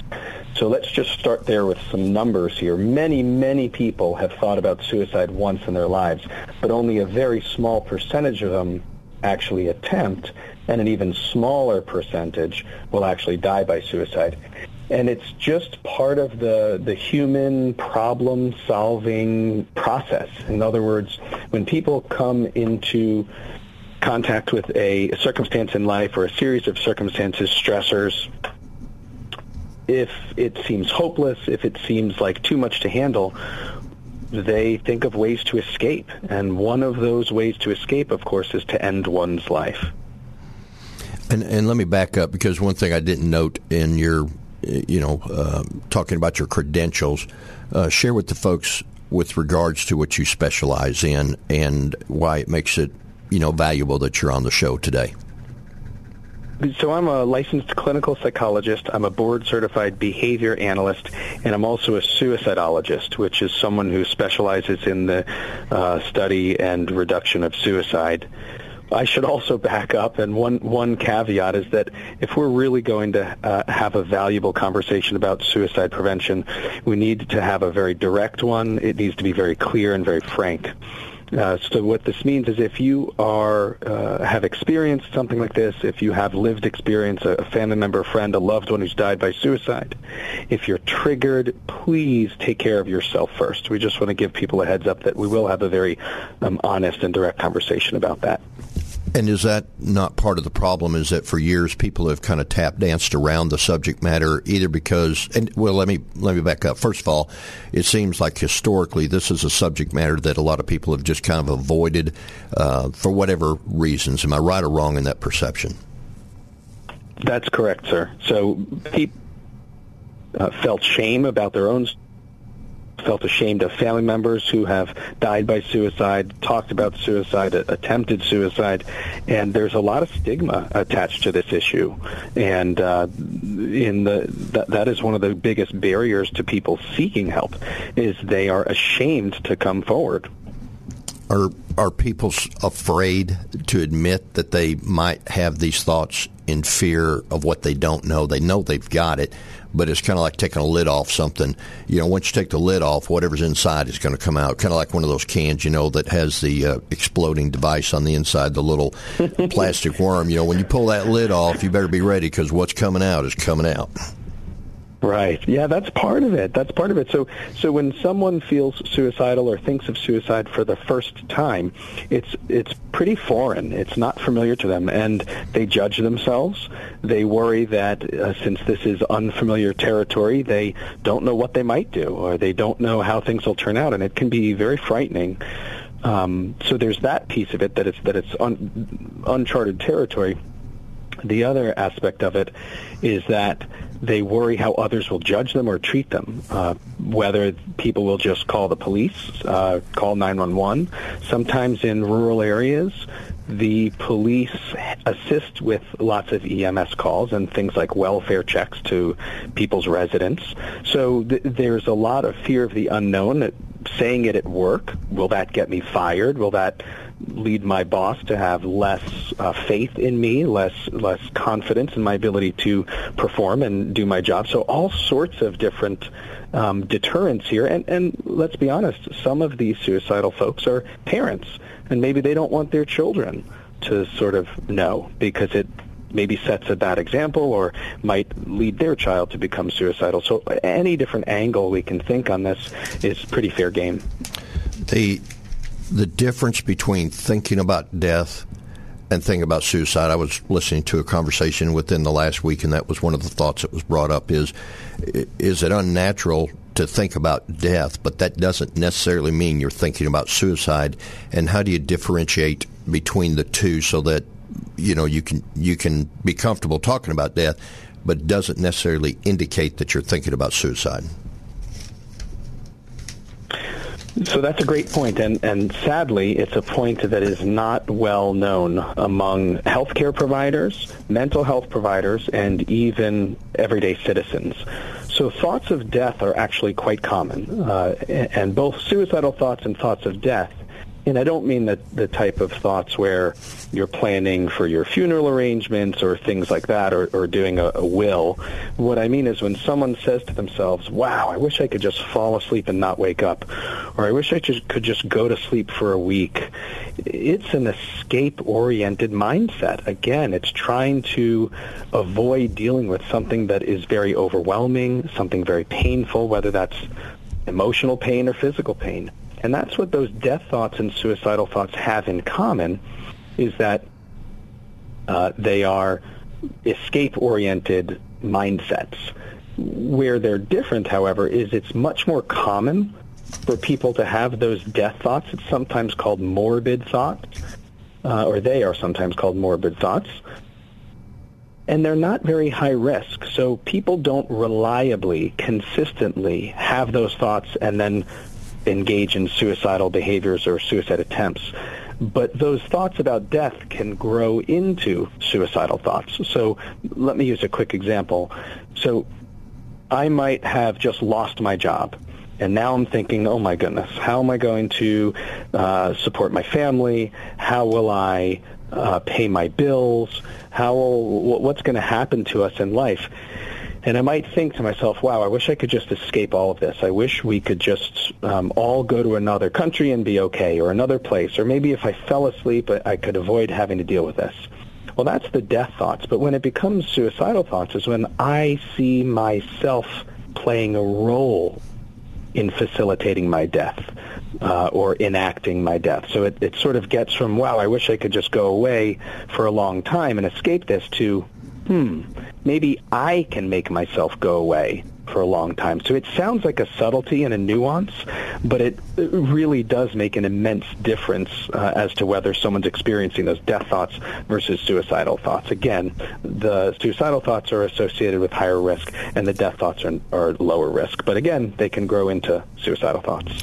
If someone is going down that path of suicidal thoughts, what are some of the exit ramps that they can use to get off that road? What are, I know there's after national legislation was passed, and we passed it here in the state of Arkansas, you can, call the 988 number, and that'll direct you to some resources to where you can get some help.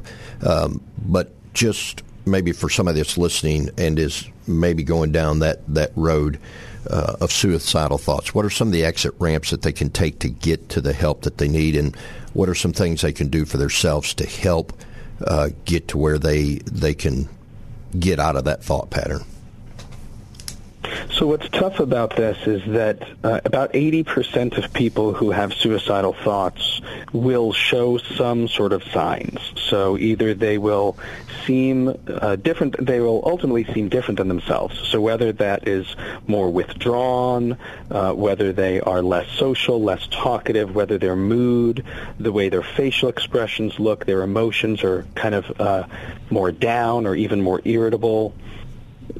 80% will show signs, and those signs could even be talking about it, saying things like, well, I think I'll go home and drink my dinner, or, well, that's going to be a terrible situation next week, but it doesn't matter anyway. I won't be here to see it, or things like that suggest a foreshortened future. 80% of people who are suicidal will show that, but about 20% were never going to see signs. And this is important. The people who will never see signs, it's because they escalate so quickly, or they are absolutely determined to die, and they don't want any help. They don't want anyone to stop them. And so because there is an impulsive aspect to suicide, it makes it harder for us to see the signs. And also, to your question, makes it harder for us to help ourselves. The mindset of being suicidal is characterized by racing thoughts, very negative thoughts, negative emotions, again, whether that's anxiety, depression, irritability, frustration, feeling hopeless, helpless, worthless, powerless, feeling like you are a burden to others. So all of those feelings don't typically facilitate positive help-seeking behavior. And when all of those emotions and thoughts are churning, oftentimes our bodies get worked up too. So when we think about the body's stress response and adrenaline and the fight or flight response, that's often kicked in or turned on. And that can make it very challenging to make logical, rational decisions. So love what you've suggested, Mr. Hammer, which is call 988. We've been working for over a decade on getting 988 to be the new suicide and crisis lifeline, sort of comparable to 911. All right, hey, let me interrupt you. We'll come back on that. I got to take a break. I got to see it in the schedule, and we'll be back here to the Dave Elswick Show in just a minute. My guest right now is Dr. Kent Corso. If you want to go up there, looking him up on Facebook, or go Google him, he'll pull up, and you can see some of his credentials that makes him the expert to be on the Dave Elswick Show to be talking about suicide. September being Suicide Awareness Month. We'll be back in just a minute with Dr. Corso. Welcome back to the Dave Elswick Show. This is State Senator Kim Hammer filling in for Dave, and I have Dr. Kent Corso joining us here on the Dave Elswick Show. It is September, which is Suicide Awareness Month, and so we are trying to dedicate a little time here on the Dave Elswick Show to talk about the subject of suicide. Granted, it's not a comfortable topic to be talking about. You may not even feel it applies or is applicable to you, but in reality, it probably touches more of us than we realize, and if things don't get under control, it probably will reach out and touch us in a way, either directly or indirectly, that we will know somebody. Ken, let me ask you, as far as the percentage of people that are touched by suicide in America, what percentage of people are actually touched by it, either through not those that commit it, but those that are left behind to survive the act itself, or know somebody that has been touched by suicide? Are there any statistics out there?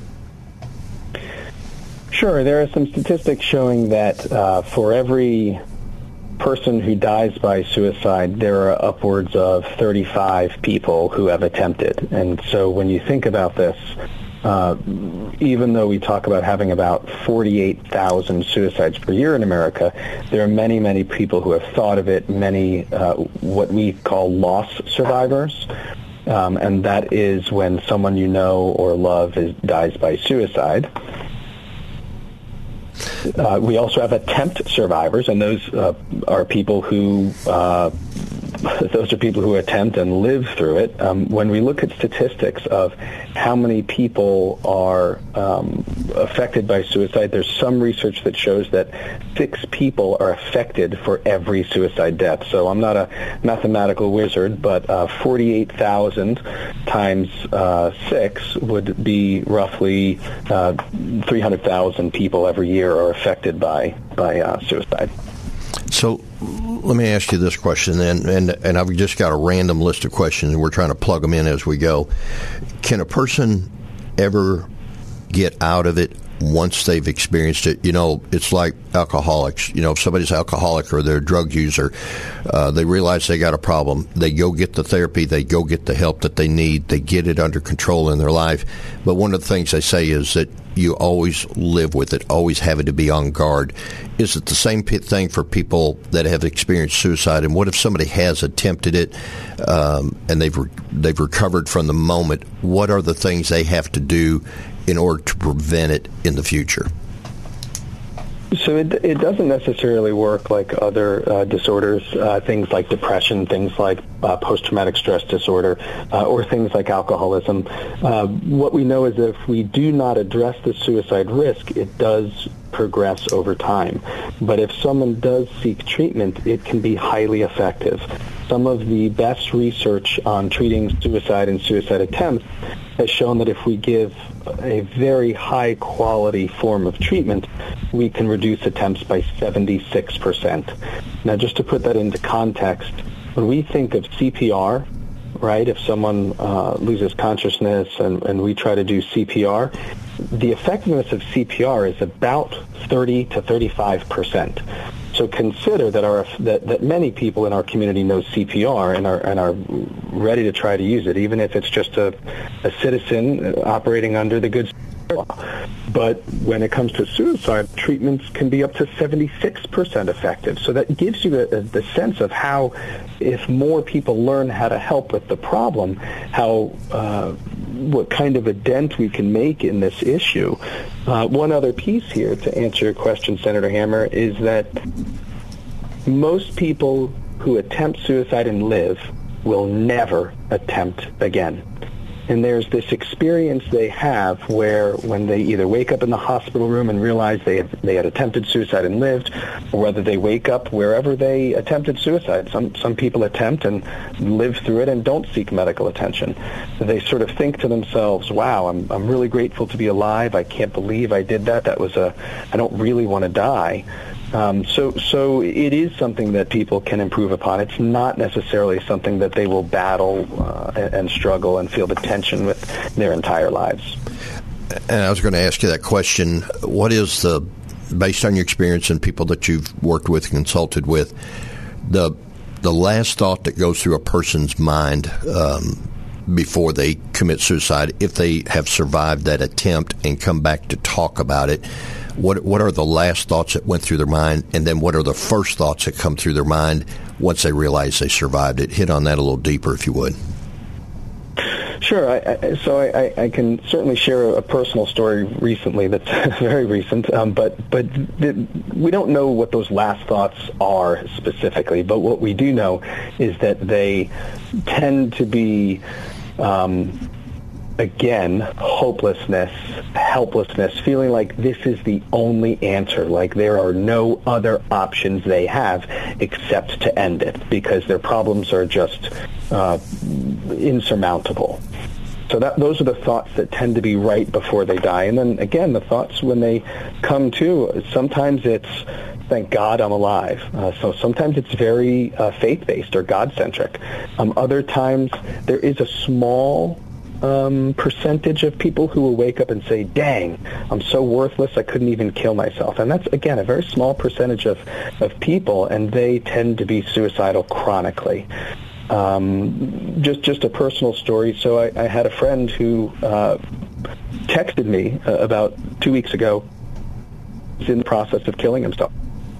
He had locked himself in his garage, closed it, turned on the car, opened the windows, and was revving the engine. And I called him immediately when I saw the text, and I talked to him, and he had become sleepy already because of the carbon monoxide. And just talking to him, trying to walk him through, go ahead and turn off the ignition, prompting him, trying to encourage him. One of the things that I had said to him was, if this is really the right decision for you, you don't have to make it today. You can make it any day this month, any day this year. But tonight, let's make a different decision. And ultimately, I was able to talk him through turning off the car, escaping the garage, getting fresh air. And he lived. And the following day, he texted me, and we spoke. And he said, I'd like to thank you for what you did last night. I will never do that again. That was the dumbest thing I could have done. I will absolutely find any other solution but that one. So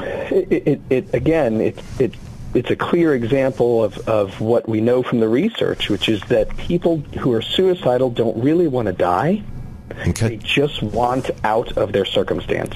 All right, got to interrupt you. We got to take a hard break. We'll come back after this. We'll pick up with that story, and then I want to talk about people who deal with survivors, not them themselves, but they're the survivors that have to deal with it. Come back in a minute. Welcome back to the Dave Elswick Show. This is State Senator Kim Hammer filling in for Dave, who of Haas. I've got Kent Corso, Dr. Kent Corso, on the line with me. We're talking about suicide prevention or suicide awareness, if you would. Month of September set aside to recognize that. So I appreciate you, Dr. Corso, taking time out to join here on the Dave Elswick Show. So for those that like your friend, had you not received the call, had he not got the intervention that he needed in order to get out of that situation, and thank God that he realized that's not a pathway, a deterrent for the next time around, so that's a good experience. But let's just say that somebody walked in and found him and it hadn't turned out so well. The survivors of those that commit suicide, talk about what they experience and talk about the help that they need to get and some of the issues that they experience being the survivor of someone that committed suicide. So we call those survivors loss survivors or suicide loss survivors, and they deal with a whole host of baggage and everything from the stigma that people already have for suicide. Now that sort of a stain or stigma is left on their family. If there are children, those children are now at a slightly higher risk for suicide themselves, having a parent who died by suicide. There's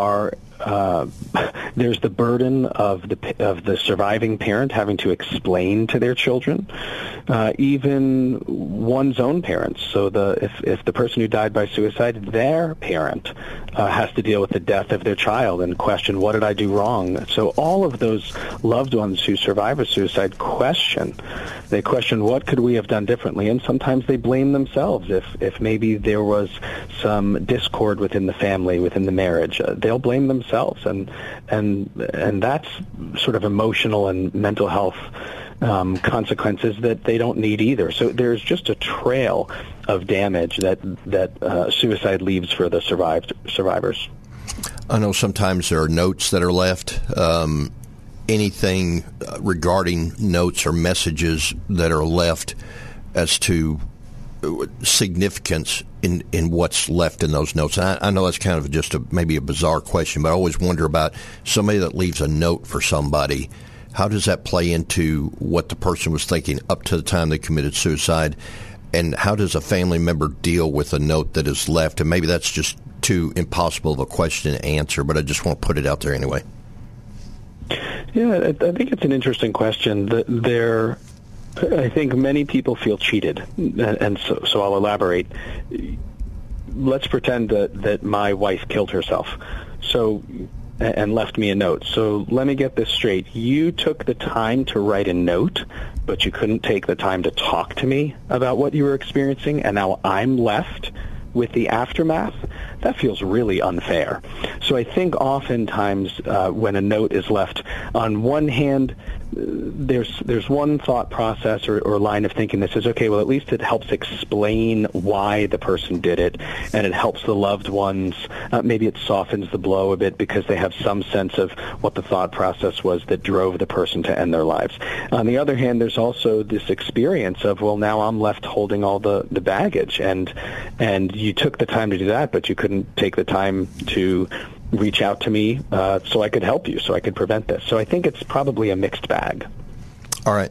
So you mentioned a while ago some of the indicators of what, suicide might be presenting it as, whether it's depression, change in a personality, et cetera.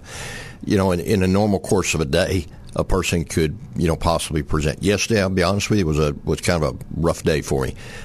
Somebody looked at me in a snapshot of time. They might have said, I wonder if Kim is. And how do you get into that conversation with somebody, which, by the way, I wasn't. But how do you get into that conversation with somebody knowing the awkwardness that maybe you just misread the person and you don't want to, prejudge them based on what you might see in a snapshot of time? And how do you just get into that conversation with a person without it being awkward? So I don't know that we can do that. So it depends on your relationship with the person. Expect it to be an awkward conversation, period. And that often helps break down the barriers to people asking the question. When we look over the last 50 years of suicide research, we've never seen a time where we've reduced the suicide rate even by, let's say, 20% and then sustained that lower rate year after year. One of the reasons why is because people don't ask the question. They sort of balk at the awkwardness. They retreat. And so just accept that it will be an awkward conversation. For some people say, would you rather deal with the awkwardness of asking the question and saying, hey, are you thinking of killing yourself or ending your life? Or would you rather deal with the guilt that if that person dies, that you could have been a part of the solution? So one of the best ways to start the conversation is to make an observation, just a personalized observation. Again, Senator Hammer, you were not suicidal yesterday, but let's just pretend I was working beside you and noticed your demeanor was different. And I said, hey, sir, you don't seem like yourself. Something seems different. So just a general comment, because what that does is it communicates to the person that you care and that you are paying attention to them, so that when you follow up with a question like, I know this might sound odd, sir, but are you thinking of killing yourself or ending your life? When we know from the research that we have to ask that direct question. So if we make an observation first, just a general one, it can help sort of open up the conversation. It's still going to be awkward. But people, if you ask, how are you doing, how are you, we're so used to saying fine or great, we don't really tell people how we're feeling. So by asking the question directly, it lets them know exactly what you're interested in and that you are willing to hear their answer, whatever that might be. Thus the importance of removing the stigma, because sometimes when you ask somebody that question, the thought process of being judgmental is introduced into the conversation, and that should not be the intent at all, or that you're questioning the person's stability necessarily, even though that you are. But again, if you tap dance around the subject matter and you just don't come straight out, then you may be avoiding. Who knows? You may be even making it worse. Maybe that person would be, well, I need to hide my actions. I need to be a better actor. I need to be where people won't notice so I can finish what I'm thinking about starting. So removing the stigma is a big contributor to being able to ask that question directly without fear of repercussions, misreading somebody, or anything else. Is that a fair assessment? That's a fair assessment. Something else is we're never going to make it worse. So don't ever be afraid of asking. For the listeners out there, don't ever be afraid of asking because you think you might trigger someone. That's not how it works. There's no research that shows when we ask that question, it's going to make someone think of suicide or it's going to make a suicidal person worse.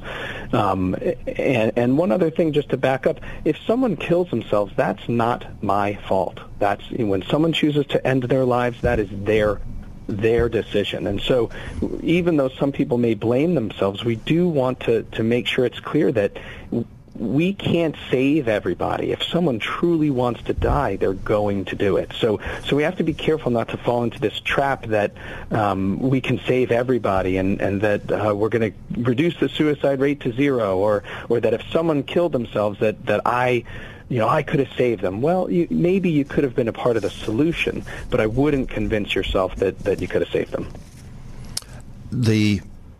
Are we, in comparison to other nations, are we winning the battle of suicide? Are we in the middle of the pack? Where are we in the pack?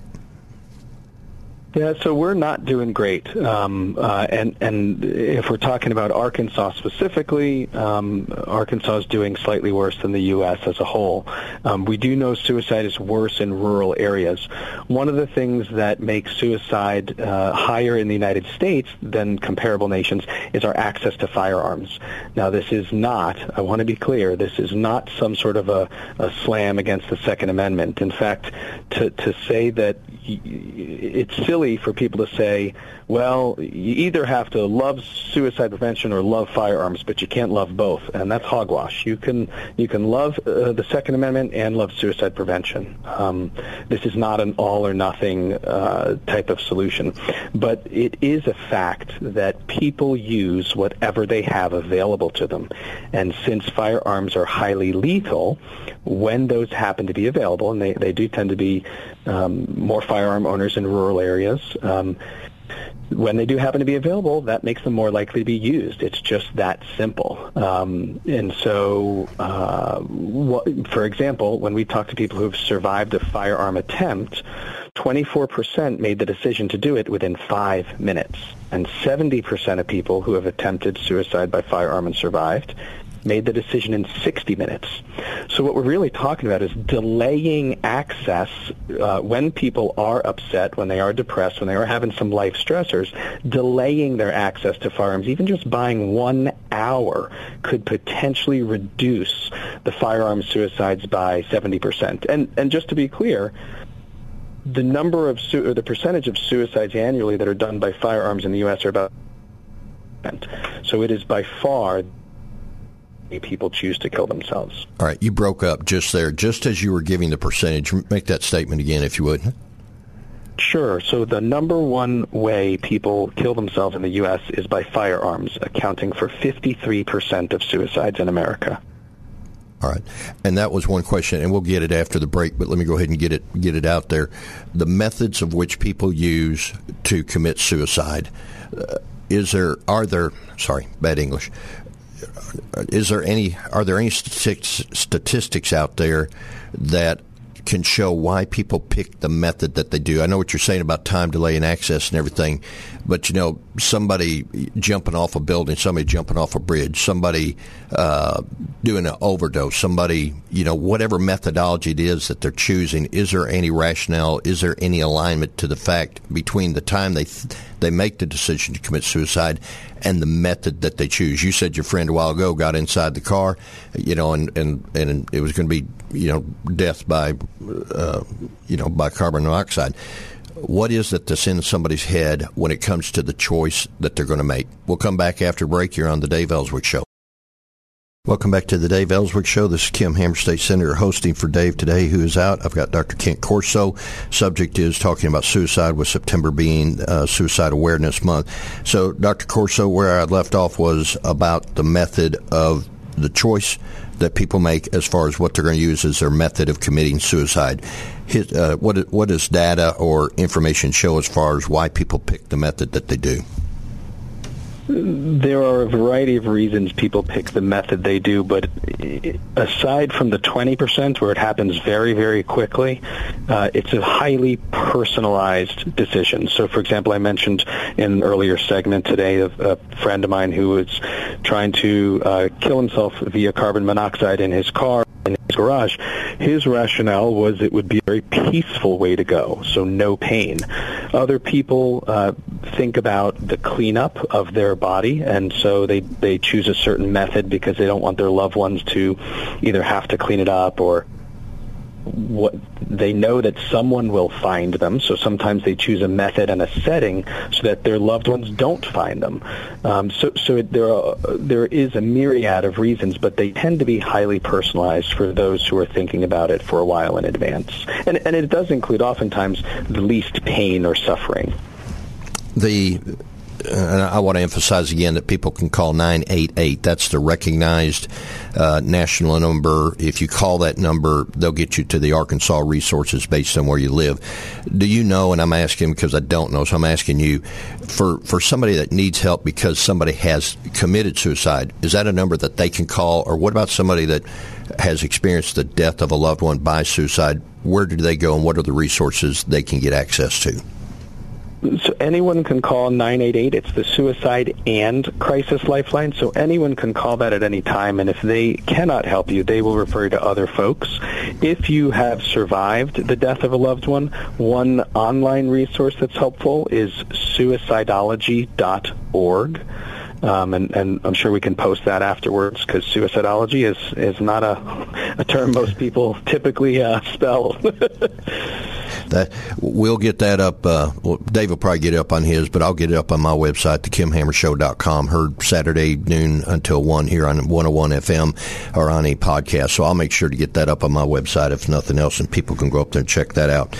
Are there organizations out there that people they scam people? I mean, people like to take advantage of other people when they're going through a hard time, even the one that may be thinking about suicide. Are there organizations or groups out there that have been branded as scammers that you would care to make people aware of, or none out there that you know of?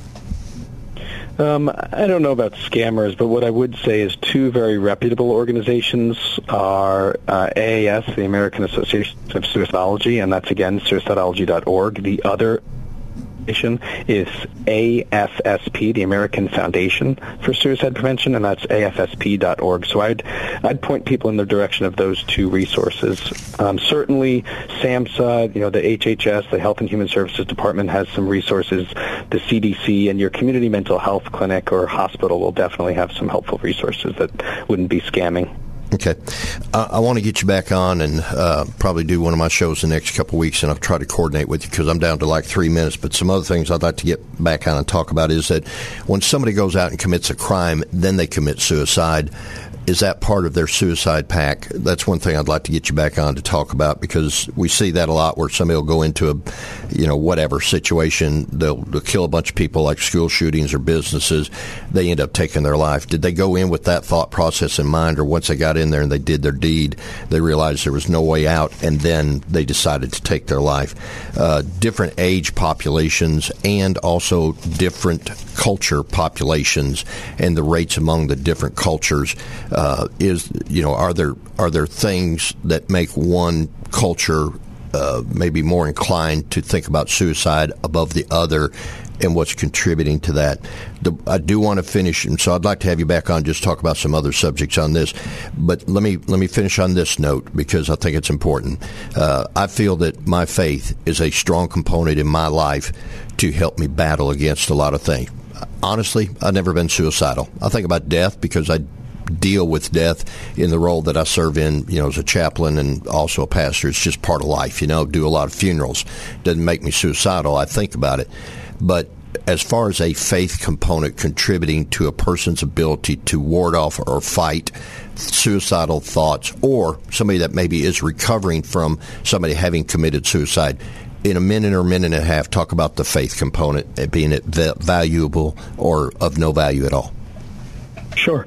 So the key distinction here is whether or not the person is of faith to begin with. If someone's an atheist or an agnostic, faith is probably not going to be very helpful. However, among those who are practicing a particular faith, and we're mainly talking Judeo-Christian, although the studies have been done in other faiths, faith is a strength. It is a resource that reduces one's risk. It can increase one's outcomes with everything from depression and anxiety to suicidal thinking. So without a doubt, if someone does have a faith-based background or that is one of their coping tools, it can be very effective as a coping tool. One other lens that the research shows is that it's a deterrent. So people in a, again, Judeo-Christian background may say, you know what, I don't want to go to hell, so that's the only thing keeping me alive. And it happens to work, that over time it will give them a chance to find other coping strategies and emerge from their dark place. All right. And I'll get you back on. I want to talk deeper about how we compare to other nations, what other nations are doing, or other parts of the our nation, not just like nations outside America, but within the nation, what other states are doing that are having better results that maybe we need to be taking a look at doing ourselves. And then just a few other things. So I just really want to say I appreciate you being on the show today. I hope it does raise awareness. I hope that people have had some of their questions answered, and I'll look forward to getting you back on along with a few other experts. Any final thoughts before we finish up for the day? The only thing I'd say is if you are struggling, help is available and it works. And I appreciate the opportunity to be on the show, sir. All right. Thank you very much. Do you mind if I put your contact information up on my website or ways that people can contact you? Okay. All right. Sure. I'll get that up on the KimHammerShow.com website, and you can reach out. He's been on several times. I can speak from just observing the way in which he presents information, a good resource for you to have, Dr. Kent Corso. Thank you very much. This is Kim Hammer, State Senator, filling in for Dave Elswick, who is off today. I'll be back on next week one day to fill in for him. Hope that the show will be rewarding for you to listen to. And again, I appreciate you listening today. I host a show every Saturday at KimHammerShow.com, heard here on 101.1 FM, The Answer, from noon until 1, or you can pick it up on the podcast platforms. Again, thank you for listening to the Dave Elswick Show, and hope you have a great rest of the day. Remember, 988 is the number to call if you're having thoughts, you know somebody that's maybe actively looking to do it, or you're one that has survived somebody that did it, you need help to resources, call 988. Have a great day.